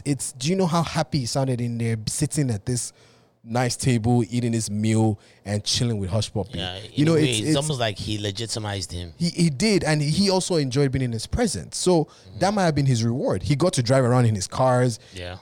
He got to do a lot of stuff that he might have not collected any money from him, but he got to. So the fact that he wanted to get that made him not want to say anything negative about Hush Puppy. He claims, well, we already spoke about his source of income, and he told us he was a social media influencer. So when I flew to Dubai and I saw him, I'm not going to bring up his source of income again because, hey, he told us he's a social media influencer, so that's what it is, and we're going to take it as that. Yeah. And that's being naive. So he got to enjoy a trip in Dubai with Hush Puppy, which is what he wanted in the first place. And he says he keeps in touch. He wants him to be his friend. I would not say anything bad about my friend. So now you come out and you've been defending that. Even now, you put out a stupid statement saying, well, innocent until proven guilty. You know, at the time he told you he was this and stuff like that. It's like, bro, you're very stupid because you go after pastors who you don't know personally, but you judge them based on what you see. So why can't you judge Hush Puppy based on what you see also? You see, for me, it's hard. Because guess what? You got to know him and enjoy the benefits that he came with Hush Puppy. He's a bloody hypocrite, man. You see, that's the thing. It's hard for me to it's hard for me to just come for Daddy Freeze because I'm like, if he really didn't know, then he really didn't know. He's a hypocrite. But when you look at the energy he gives for pastors, you don't know them on a personal basis. You only talk about it either on the surface, and like we all do. He's quick to call them out. Yeah. So if you're quick to do that, why can't you do the same for Hush Puppy? That's a good point. Yeah, if you're quick to call them out, you don't know them, but guess what? You wanted to know him. You wanted to be his friend. You wanted to know that he went to Dubai and he had a lovely time in Dubai, sucking his goddamn dick. And now it's actually like he pissed me off when I saw that thing. I was like, bro, and then he tries to defend himself, coming out with a Bible passage, and I'm like, what the hell does that have to do with anything? Yeah, he went on this rant, was pointing the middle finger at people, talking about I'll give anybody 5K, and that's the typical. Like we spoke about in the whole D'banj case. Yeah. This whole, I have some sort of money, I can do what I want and oppress you and say whatever I want to you. So he tries to demean the audience by saying, I'll offer anybody that can answer this question 5K. Like, bro, what the hell is that supposed to mean? Yeah, that's something that he should have just kind of like just. I see his comments. The first thing he said was, "Oh, you're doing houseboy work, making 35K, and you're abusing Hush Puppy that he's paying his driver 750K. So fuck what? It's questionable. It's like, so are you not allowed to call out something that looks shady because you're not making money? He didn't keep the same energy. He didn't keep the same energy because you call out pastors who do the same goddamn shit. He didn't keep the same energy, and the pastors, their scam is they're using Jesus Christ, but at least that one is actually out in the open. And for the pastors, and that's the thing, for the pastors, the victims, to be honest, the victims know what they're getting into. Course. In this case, these victims don't know what they're getting into. And to Nigerians, and this is the last thing I'll say, and to Nigerians who defend, a lot of Nigerians are coming out to defend Hush Puppy and like saying, we wish you well, we hope you get through this. Nigga, we're tired. That boy is not coming out of jail. And also, let's stop legitimizing this thing. I also see a lot of people say stuff like, oh, he didn't spend his money quietly. Bro, he was caught not only because he didn't spend his money quietly, but because he's a fraudster. Yes. Because at the end of the day, if I go out living like Hush Puppy, Whether he was quiet income, or not, he shouldn't be doing I would not be arrested if I had legit income. Yeah. And we should stop feeling like, yes, the government hasn't provided jobs, there's no job, nothing. Yahoo is not the way out there. You know, you guys make it seem like, well, it's between a rock and a hard place, and I pick Yahoo. But then you pick Yahoo and you say, somebody says it's like what's that thing, that word, reparation from the white man came. I've heard but then that you before. end up I've heard spending, that before. he's at Rolls Royce store owned by a goddamn white man, spending that money back in a white man's store. It makes no sense. Makes no sense. It makes no sense. You didn't build no schools, no hospital, Makes nothing in your no country. sense. It's so what Zero reparation sense. is it? It makes zero Makes sense. no sense. So stop He's justifying spending fraud. money like fraud a is fish. fraud. Yeah. On the ugliest of On clothes. the ugliest too. of clothes. So fraud is fraud. Let's Yeah. just call it what it is and move on from it. I actually appreciate that energy, because we really need to call that. No, you need to it what call. it We is. stop. need We to. stop. We need Stop to. sugarcoating it and We stop. need to call you it know, what it is. We need to call making it what seem it like, is. oh, it's One thing, Yeah, Toby, you are saying? Yeah. yeah, like one thing I'll just kind of add, just to buttress the points that's been made is, I mean, like one thing I've kind of said over the years is, in a sense, even when someone does something wrong, at the end of the day, sometimes Nigerians have what I'll call soft spots for such people. So, like, let me give two very good examples. During the presidency of Obasanjo, Yes. his VP was Atiku. Yes. And Obasanjo and Atiku fell out, obviously. Yeah, they did. And when they fell out, that was when all his corrupt dealings came out, right? Yes. And I'll never forget at the time, and that was my very first experience with this whole thing, the way people were so, sympathetic to him, saying that, well, people should overlook what he has done because, after all, he's fighting with OBJ, and OBJ has probably done worse. Yep. Another example I can also give is, Buhari has this former chief of staff, Abakiri. The one that died, yeah. Yeah, the one that died. And basically, everyone knows about all the things he did, both the ones we heard about while he was still alive and the ones we heard about after he was dead. And a sentiment that I've been hearing from people is, well, maybe Abakiri wasn't really that much of a bad guy. Don't let, be very critical of his legacy and things like that. And one thing I've always said from when I was very young, and whether this applies to politicians or even people like Hush Puppy, is one of the issues that Nigeria has to solve is there has to come a day whereby people will call out for the wrong things they're doing, regardless. Yeah, of you who call a is spade it. a spade. And until that day arrives, we're going to keep having. Yeah, to add to that, look at Ajimobi that just died, the ex-governor of Oyo State. And you people are putting out this most legacy talk. Dude, that dude used to embezzle 80% of the budget. 80 goddamn percent.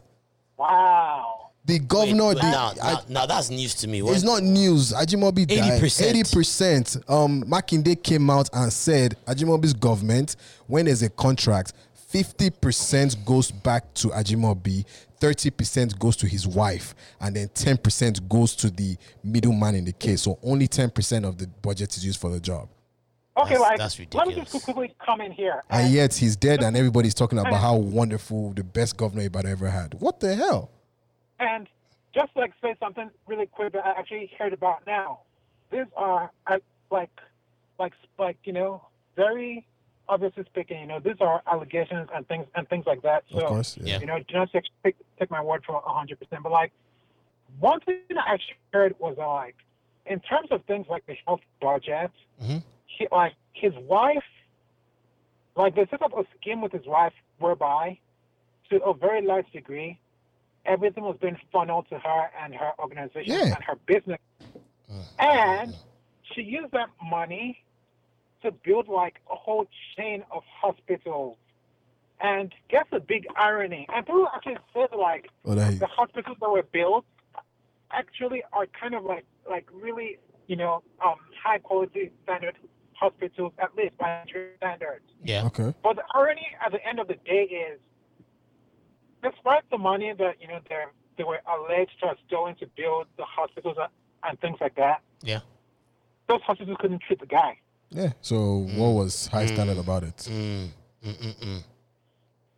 Yeah, that's sad. They had to go to a private hospital in Lagos. Really? That's where he died. Wow. And you see something about this thing is you die of something that I don't know what it was, but they say it had meant. They say it was COVID now. No, it wasn't COVID. Yeah. It wasn't COVID. He died. It was COVID. It was COVID. Oh, it was Yeah, COVID. it was Okay. COVID. But they say, but I do see something that a lot of these people are suffering now based on the fact that they can't leave Nigeria. They don't have the luxury of leaving Nigeria. Yeah. And how bad is it that I'm a governor of a state and I fall, or ex-governor, and I fall sick and I have to be taken to Lagos, a different state, to get private hospital. That my state, UCH, is supposed to be the best hospital in Nigeria. Yeah. At one point it was. At one point it was So the best in why, West Africa. yeah, why couldn't you have done UCH when you were governor? Instead, you decide, and like I saw somebody, I called someone out recently because the guy posted, that Ajimobi was the best governor. I was like, dude, shut the fuck up, man, because that dude embezzled, and his response was, well, everybody they embezzle. I was like, that's the problem, is you've normalized it. Yeah. I was like, you've normalized it, so you're picking the lesser of two evils to you. You're like, well, everybody they embezzle. Nah, we got to start calling them out. You look at, and then here's another thing I don't like. Okay, you call out Hush Puppy the way I'm calling out Hush Puppy. Then you see Dino Melaye and you shut up. Are you telling me Dino Melaye made his money from politics legitimately? Well, how much was he getting paid that he can afford this? Why and here's the problem I don't always understand with these people. You can calculate the money civil servants and politicians make because there's, at least we know how much they're supposed to be paid. Yeah, there's a budget. Tally it out there up. that shows everything. It does not match his lifestyle. So that dude obviously has embezzled money in places. But you guys won't give it away. You guys are enjoying his entertainment, and you're gonna let him keep going because you're used to being oppressed. The rumors I've heard about Dino is that all allegations, I don't know, but the rumors I've heard is that during the Goodluck administration, he extorted a lot of the Goodluck people. People don't know this, but Dino Melaye used to be like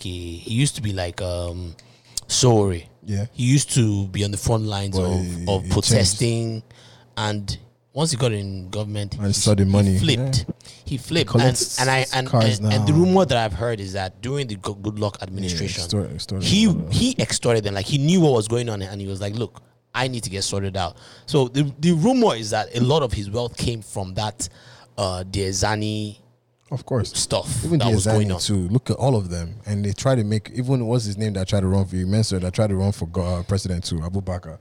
I mean, is that his name, right? Well, who? Is it Abubakar? That's his name. The guy who tried to run for president too. Atiku. Atiku, yeah. It's Abubakar too. Right? Yeah, Atiku. Atiku, we know how corrupt Atiku was. Yeah. But yet they were giving him sentiments. Yeah. When he was running for and you just mentioned it for president.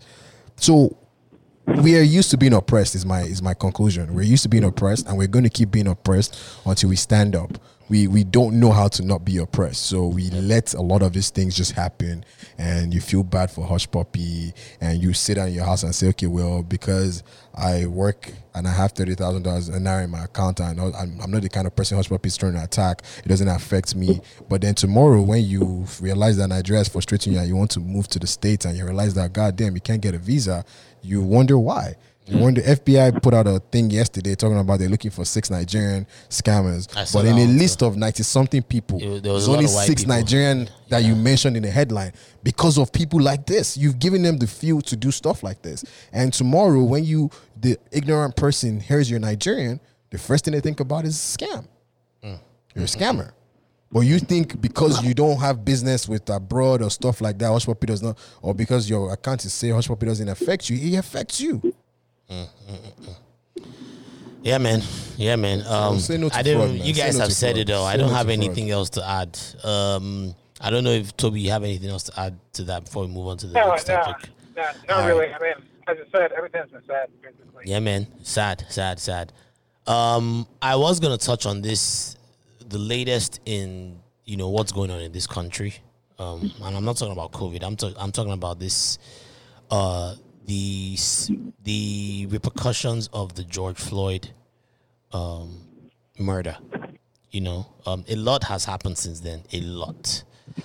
And the most recent thing that's going on is this wave of canceling and getting rid of stuff. A big part is getting rid of statues. That's been like the big thing. Jemima. And it's going on everywhere. A lot of things are getting canceled. And Jemima got canceled. Yeah. They're going to change the name. I heard in Texas they're going to stop calling the main bedroom the master bedroom. I heard that too. Now, here's the thing, right? I think it's a good conversation to be had about rebranding, right? There's nothing wrong with that. There's nothing wrong. I think there's a conversation to be had about trying to rebrand the image of America. Another thing that I learned about these statues, right?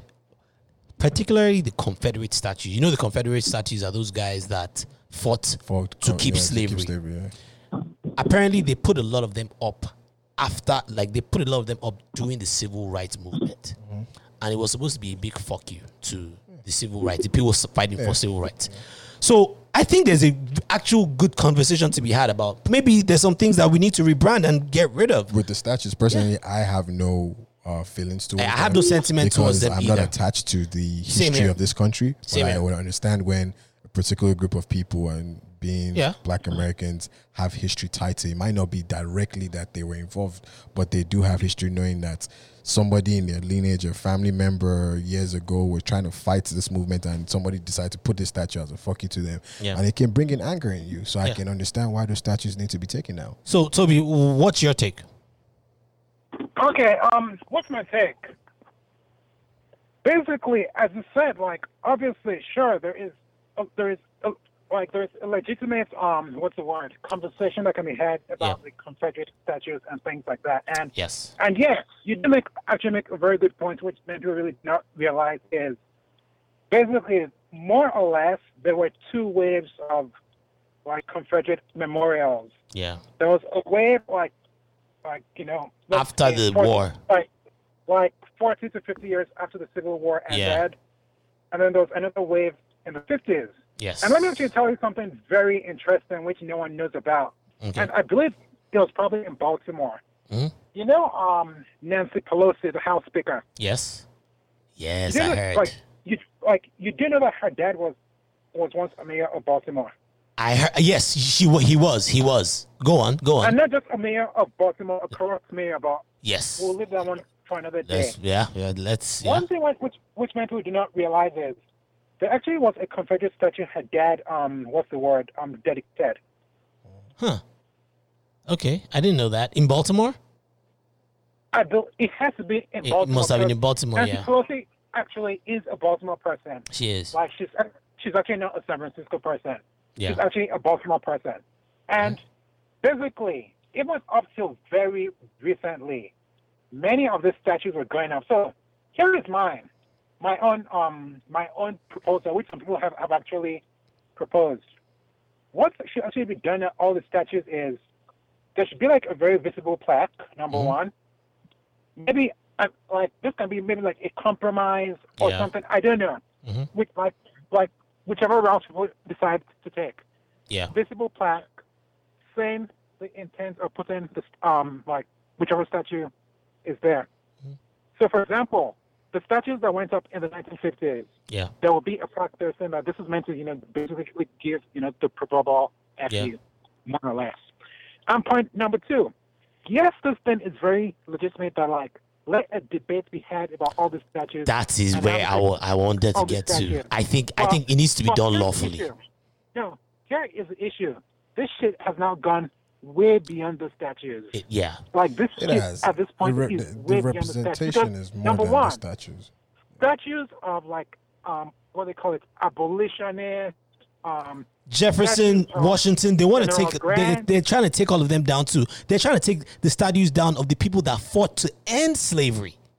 Exactly. It's gotten to that point now. And who's trying to take that down? That's the effed up part. The Black Lives Matter protesters. Why do they want to take that down? And this is the topic that I want to get into. This is the angle that I want to get into. For them, their argument is that everything, America was built on. It doesn't matter who was fighting what.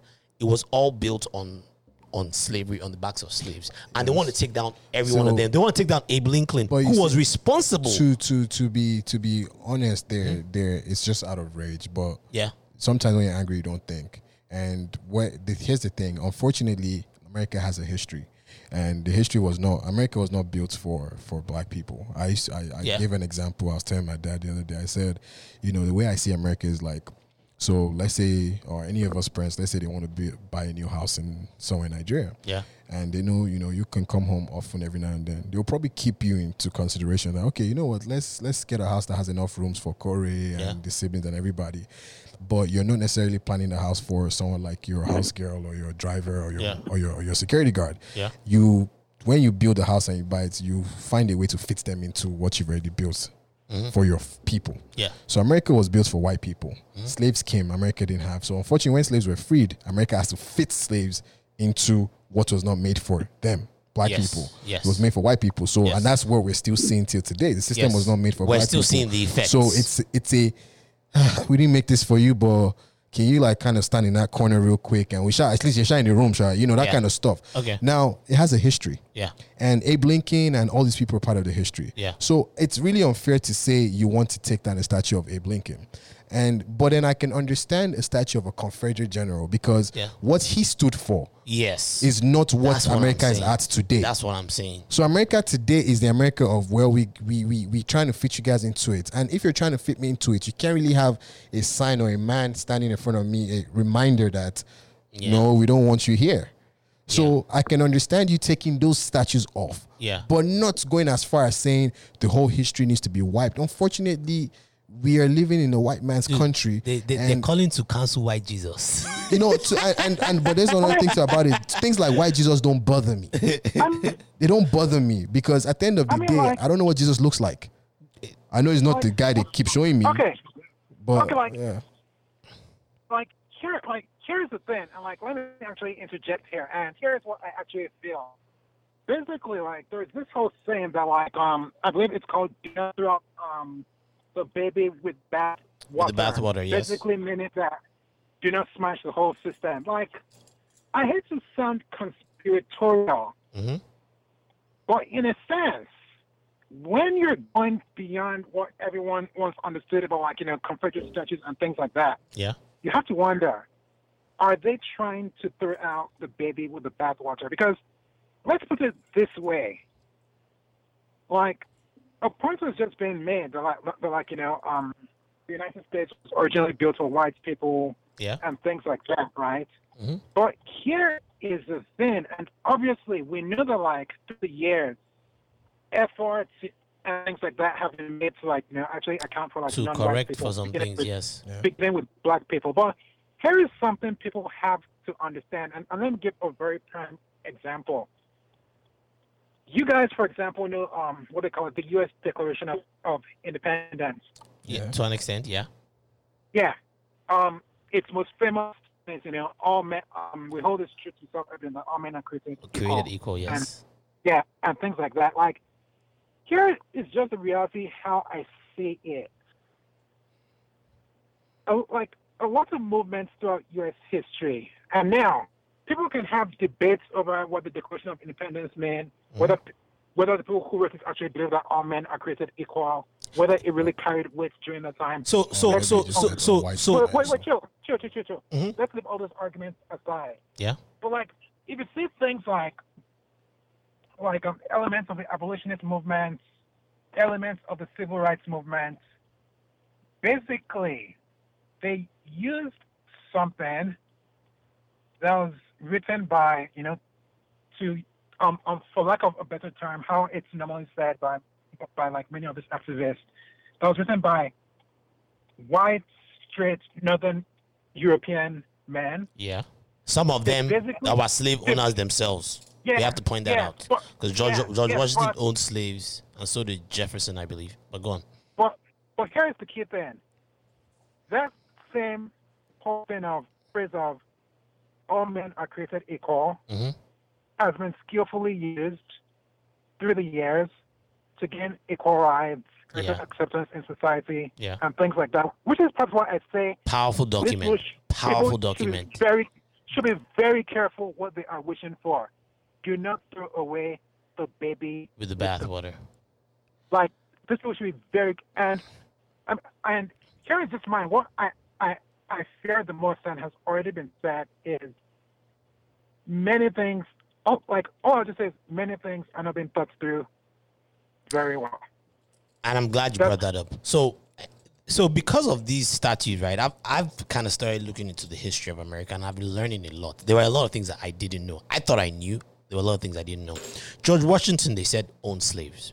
And that's why. I knew that now. Now, the thing, I knew he owned slaves, but I didn't know, because, he's supposed to be the father of America, right? He was the first president, technically. He was one of the people that led the revolution. These were things, like, I didn't know the extent at which he was instrumental in forming what we know today as America.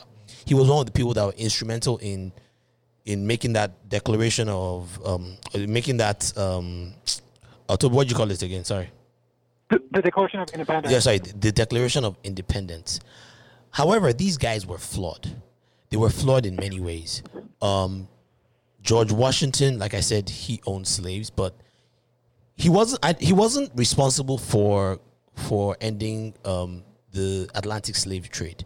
One of the presidents that came after him, George Jefferson, he was responsible for ending the slave trade. So at some point, they decided that, okay, we're not going to participate in the slave trade and go take blacks from Africa anymore. We're gonna end that, but we're gonna hold on to the slaves that we have. Yeah, we can't return them. Which was still fucked up. We don't have the receipt. But I think I was learning about these guys, and I was learning about, okay, so they decided that, okay, the ones we have, we'll just have them reproduce, yeah, and they'll just make them slaves, which is still fucked up. It is a fucked up. Which is still That's fucked what I'm up. saying. This country was not built for black people. Yeah, it was built for white people, and yes, you can easily come on and say, you know what, we're not bringing any more slaves in. Okay, and the damage was done. Are you returning the rest of them back? The damage was done. Are you giving them states? What are you doing with them? Unfortunately, it's like, no new ones coming in, but we already have this one shot. So that is why Black Lives Matter make this justification for why everything needs to come down, regardless of which ones were abolitionists. You can't. And that's the thing. It's part of our history. Because unfortunately, it is part of the history. It's part of the history. So I started looking at some of the other figures that they're looking to bring down. Andrew Jackson. He was like a fucked up guy. Like the guy was one that forced Indians. He's one of the. He's not considered a forefather, right? I don't think but he's one of those people that was well known. He was one that forced the Indians from the south to move to the north, and he made them walk. He made them. They call it the Trail of Tears, right? I mean, these are things that I'd always heard about, but I didn't really know much about. Toby, are you familiar with it? They call it the Trail of Tears. They said that about 20, about 30, like a good chunk of the people the Indians that he forced from the south ended up dying, walking to the north. Like he pretty much forced them. He had military people force them out of their homes and had them walk. And so a lot of them died. A lot of them ended up dying from starvation. A lot of them ended up dying from because they were among white people too that were forcing them, so they caught a lot of diseases. A bunch of them died. I mean, America's history is so checkered. Very nasty it's history. so checkered, and we got to understand too that it's at some point it became too late to do anything about the slaves, because what would you do then? Would you, like I said, would you return them? Yeah, you can't return them, and some of these people are the Americans, like they don't know anything about. Now they tried. They tried. Do you know how they tried? Oh. They went and they took over Liberia, right? So it was taken over by and they chose Liberia. So the I guess the forefathers of Liberia are slaves that left and went back there. Let me please quickly interject there. One thing to really note, and this began in the 18th century, and even Abraham Lincoln actually supported the idea at a point. Yeah. Was the whole colonization movement. Yes. Meaning that all slaves should be taken and should return back to Africa. Okay. And basically, the whole Liberia was selected as a place where, former slaves should go. But they conquered people there too. They killed the people that lived there. And no, chill. And just to show how effed up history is, and how even people, how many times people who were once oppressed when you put them in a position whereby they decide whether to oppress or not oppress, they'll oppress.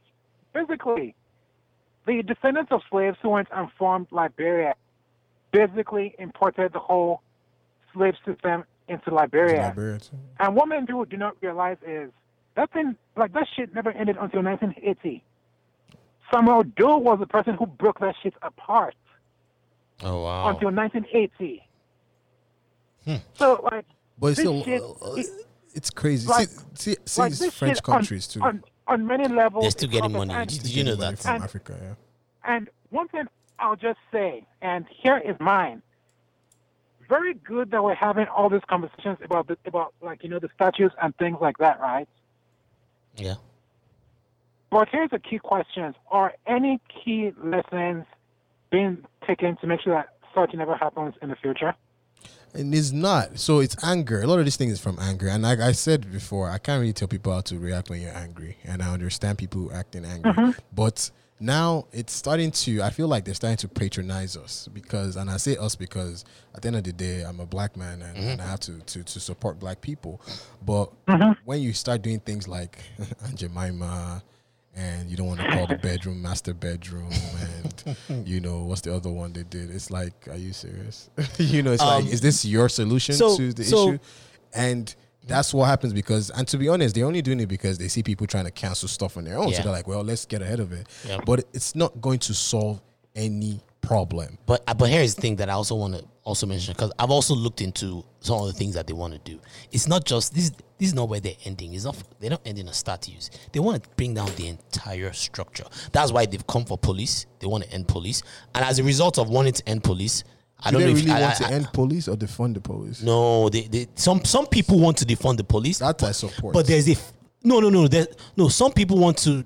Well, technically, the word of defunding itself, I think, is problematic. It's problematic. So when some, and we've talked about this before, when some people say defund the police, they really mean reform and change the way they approach things. Because the police officer said something, for instance, I'll cut you off. It's like, sorry, he's like, your cat gets stuck in a tree. It's a police officer. You have domestic violence in your house. It's a police officer. You fall in a ditch. It's a police officer. Like, police are doing too much. Yes. We can actually start making and they're overwhelmed. But you also have a faction, and the leaders have actually said it. Some of the leaders have said no, they want to abolish police. So that was why they had Chaz. The Chaz was supposed to be like an experiment. That was why they took over that block. Although 4 people ended up getting shot and one person ended up getting killed in Chaz. Now they've ended Chaz. However, there are other Chazes that I'm looking to develop. There's one that they said that they're threatening to do in DC, but they disbanded them. There's one that they tried like 2 days ago in Portland. They also tried to take over a police precinct. Same thing. They tried to take it over and they wanted to end police in that region. Same thing. But they're not ending there. So police is just their first step. Again, I'm not saying all of them. Some people just want to reform. Another faction wants to do way more. There's another one where they want to abolish STEM. Are you familiar with STEM? Science, technology. They want to abolish it all, and mathematics. They feel like it's a structure that was built by mostly white Europeans and I'm sorry, and Asians. I'm a black man. Sorry, what's his name again? Toby. Toby is a black man, and Toby, you're into aerospace, right? Yeah. I'm into software development, and we're both benefiting from the STEM program. The STEM program. So how is that stopping? That's a stupid thing. It's not like, just STEM. They want to end capitalism. And the reason why I'm bringing all this up is that it's not everything white is bad. So what's driving it is, and people, my listeners, you guys look it up. It's based off of this concept that came from colleges. It started like a few years ago. It's called critical race theory. Just look it up. There's an actual agenda behind it, and the whole point of it is to bring it all down. But I'm not going to get into that. I don't think we have time for that because we're running out of time. I do want to talk about. We're talking about the slave masters and all that. So looking into this history, it made me start looking into the history of Africa's role in the slave trade. Africa played a huge role. Huge role. There was this lady, right? So there was this lady that I found because I was having this argument on my thread the other day. Someone had brought up the point about, there are African slave traders that took their own people and sold them to people. And then someone came back and was like, well, there are no statues of them. So until there are statues of them, then we'll worry about that. Then someone now came back and was like, actually, there is this one person in Lagos. Her name is Efunroye Tinubu. And there's a statue of her in Lagos. Madam Tinubu. And that is Madam Tinubu. I'd always heard, but I didn't really know her history. She was a ruthless slave trader. And that was what I wanted to do the heroes and villains on today. History, before you get to it, history is a problem in Africa. And history is always being retold in a funny way. Like, so no one ever, you probably wouldn't know that until you research that. Even when they give credit to people like Mary Slessor or whatever, that they say she stopped the killing of twins in Africa, whatever. She only stopped it in a small region of Nigeria. It's not Mary who? I never heard of her. Slessor or whatever. What's the name of that woman? The woman that's British. Someone woman, that was killing people. She stopped people from killing people. White people told us this history that this I forgot her name. Yeah. But basically, maybe I'm getting her name wrong. But she stopped people from killing. Yeah. This history is actually false because people started researching. It says she stopped a particular small community from killing twins in Nigeria. But they granted her as the mother of stopping it in the whole of Africa. And I realized that we have a problem with history. Same thing with the victors River always Niger end up and writing River history. Benue. You give the credit to the names of discovery to Lord Lugard or whatever. But the communities that were there before, what did they used to call it? So look at this Tinubu thing too. It's a history that is not being told. Yeah, it's not being told by us. We didn't get to write. We didn't get to write our own. We don't. Toby, you're about to say. Here's the main problem, and it's something I was telling someone I believe on Facebook the other day with history in general. Like, one thing, like, I've come to firmly believe, and I've absolutely disabused myself of is there is no objective history, and I'll tell you why. Because all professional historians, okay, not all. Some might be explicit, but all professional historians have a way in which they look at history. So, for example, there are schools of thought in history that look at history from the role that technology played, or the role that big and powerful men played, or even if you look at this country for example, probably from around Reconstruction to probably the 30s or 40s, there was a school of historical thought called the Dunning School. And the Dunning School was what was used to intellectually justify, Jim Crow and segregation. Yeah. That was what it was used for. And then I believe W.E.B. Du Bois came up in the 1930s or so and overthrew the Dunning School. And in many ways, the Dunning School being displaced set the stage for the civil rights movement. What's the point? What's the point I'm trying to make? Regardless of where you are, whether it's in Nigeria, the U.S., the U.K., there are different schools of thought. Even let's go back even to Nigeria, for example. In Nigeria, there are two dominant schools of thought. Up until about 1970, if you wanted to study history, not just in Nigeria, in Africa, you had to contend with the University of Ibadan. The University of Ibadan had its way of interpreting history. And then after, I believe, the 1970s, different schools of thought came up in northern Nigeria that, they have their ways of interpreting history. So what's the point I'm making? All history we read to one degree or point or another is biased. There is no escaping about that thing. Now, what's the main thing?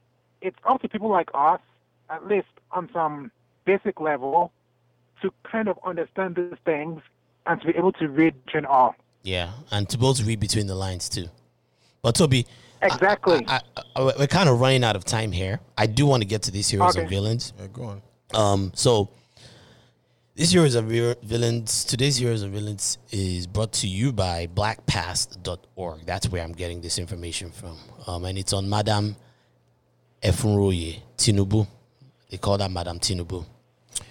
Efunroye Oshun Tinubu Olumosa, often shortened to Efunroye Tinubu, was a shrewd and ambitious Nigerian business tycoon who wielded enormous economic power across Western Africa and political power in Abeokuta and Lagos. She was born in 1805 in the Yoruba town of Abeokuta. She married a man and had 2 sons with him, but he died soon after. As a new widow and single mother, she started trading tree bark and leaves to make a living. Tree bark and leaves. Interesting. She had learned valuable market skills from her grandmother, Osunshola, who traded in tree bark, roots, herbs, and leaves.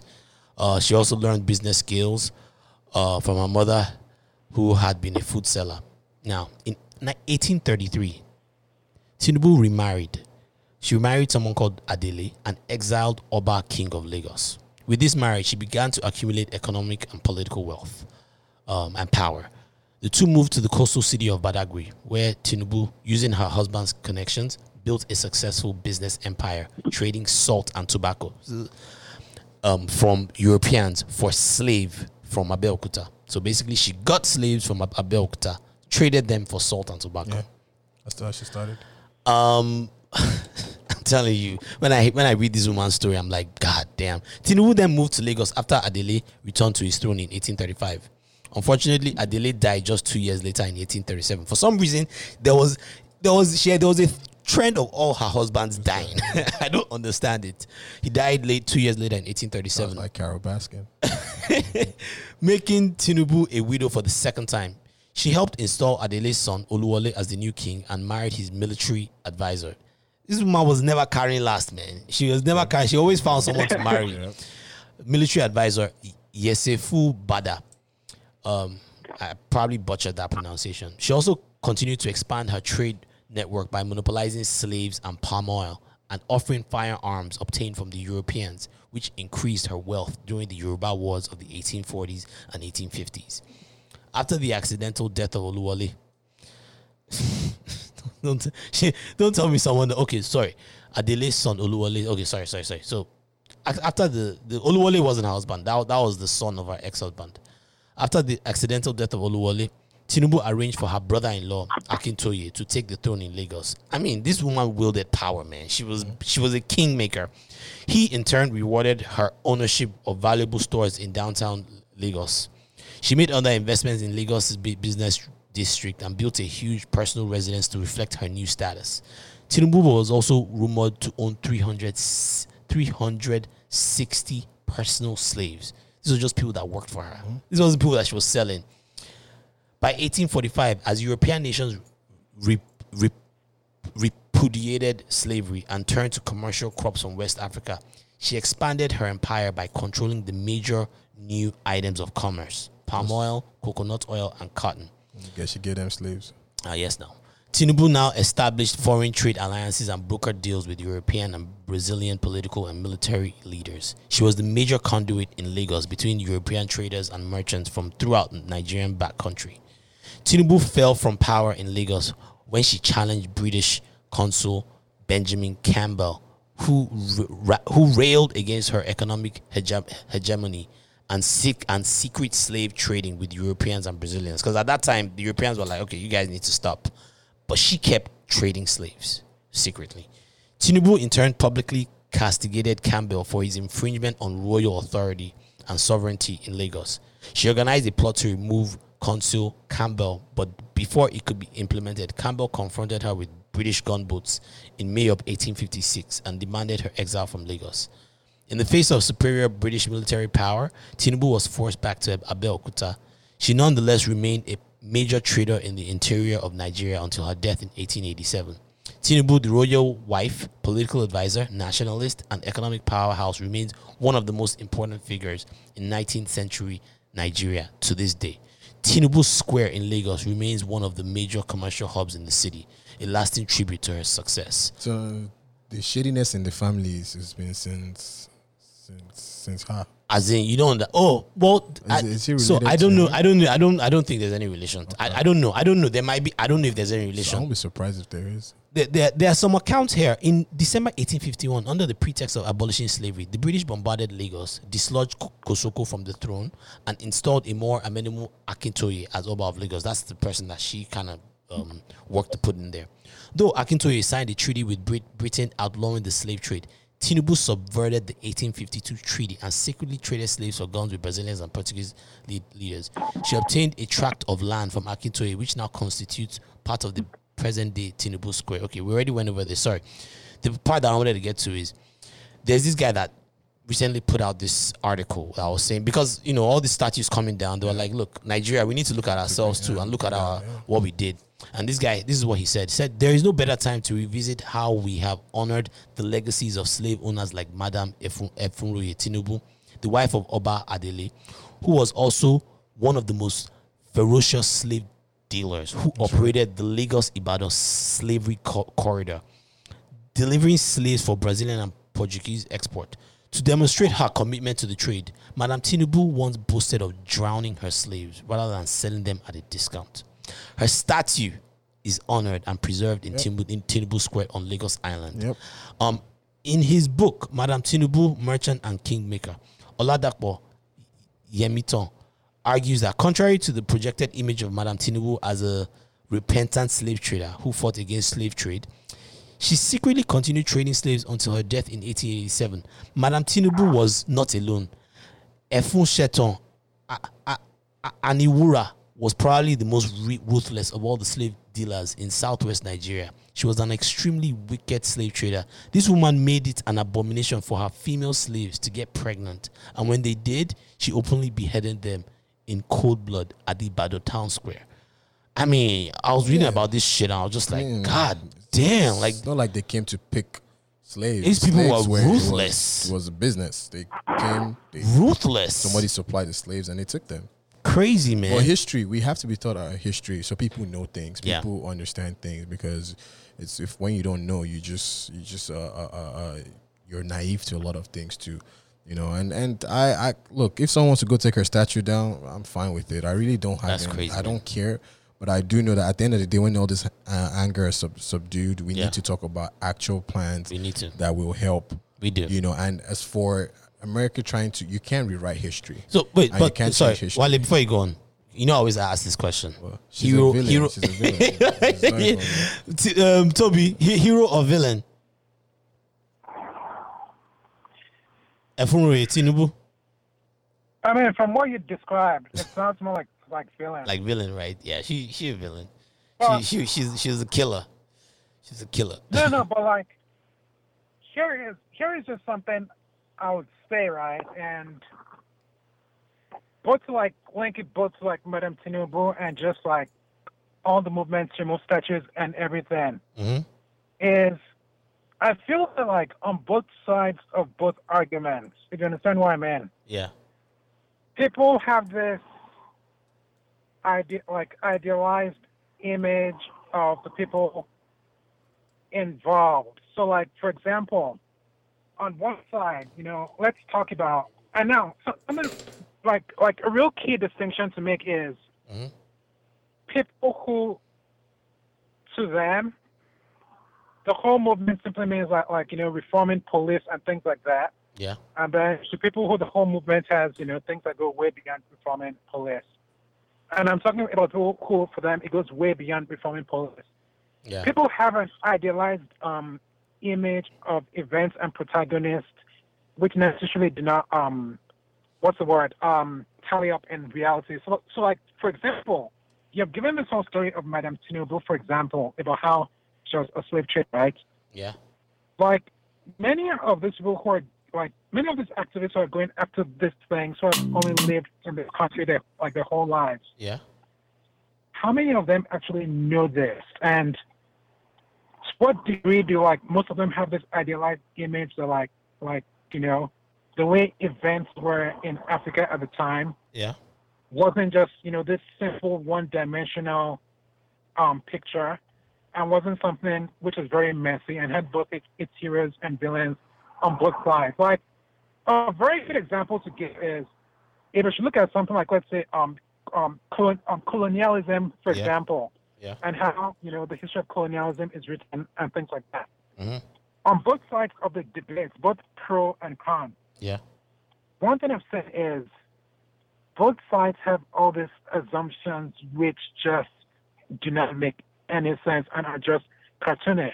So, for example, on one side, you have the people who believe that the people who were colonized never had done anything in their lives before they were colonized and things like that, and they should be thanking God that it happened, right?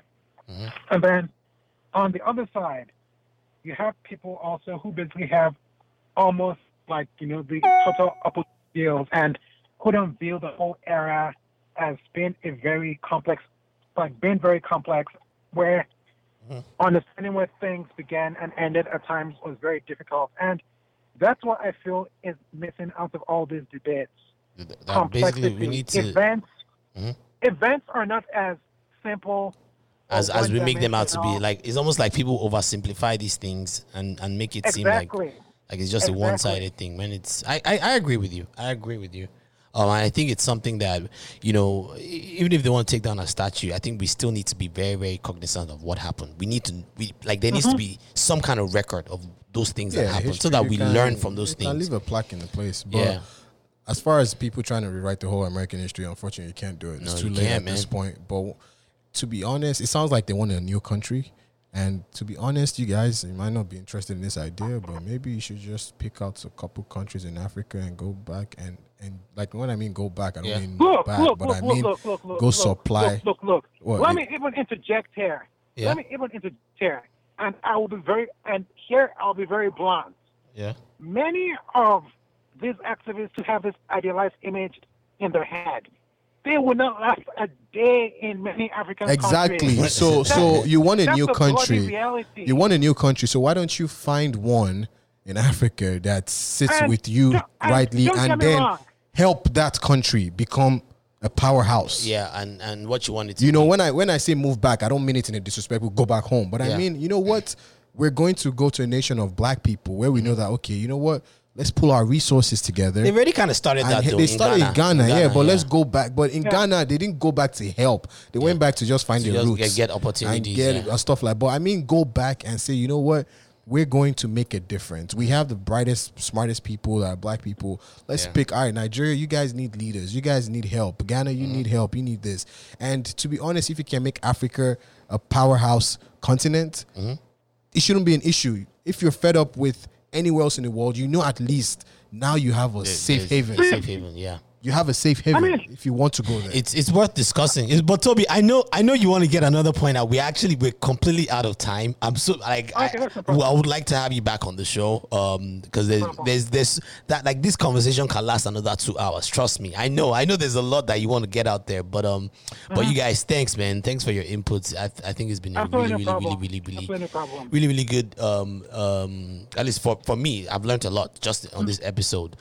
Before I get off, please, guys, don't forget, subscribe to our page on Instagram Live, smiling_sufferer. We're on Twitter @smilingpod, and we're on Facebook, The Smiling Sufferer. Search for us. That's it right there. Are you on Stitcher? What? Are you on Stitcher? No, I'm not on Stitcher. We are on YouTube. Please, we need you guys to subscribe. Our subscriptions have been going up, but we need more. I'm trying to get to 1,000 by the end of this year. So you guys, please share, like, comment, engage, please. Wale, can you introduce this final song? Oh, and by the way, Toby, thanks for coming on again. Wale, can you introduce? Bro. All right, it's Kiss Daniels off his new album. I think it's like a short form from All Right. It's like I. Oh, me, I was thinking it was Zlatan. No, it's just like It's I. A-I-I. A-I-I. All right, check this out. Kiss Daniel.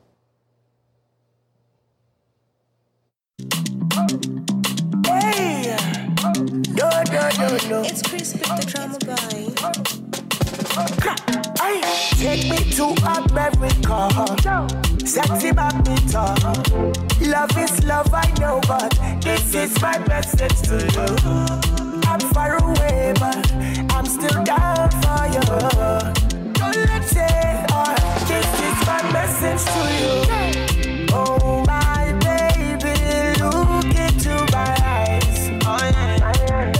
No one can take your place, oh, this is crazy, but look into my eyes.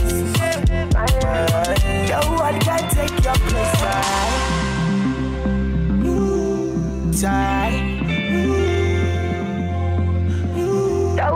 can take your place. Call me on the phone, no.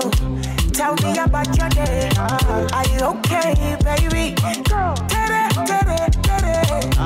I don't mind to be a loser for you.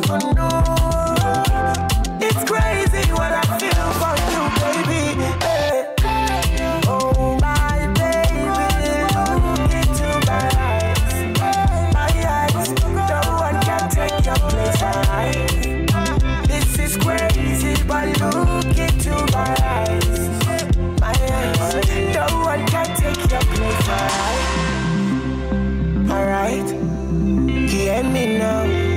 No way, no way, no way, no way. Alelele, alelele, yeah, alelele, oh, alelele, oh, my love. I remember when we met, so cool, babe. You look at me with this smile on your face. I could tell you're into me. Yes, when you down, I'm down. When you smile, I'm smiling. When you laugh, I'm finished.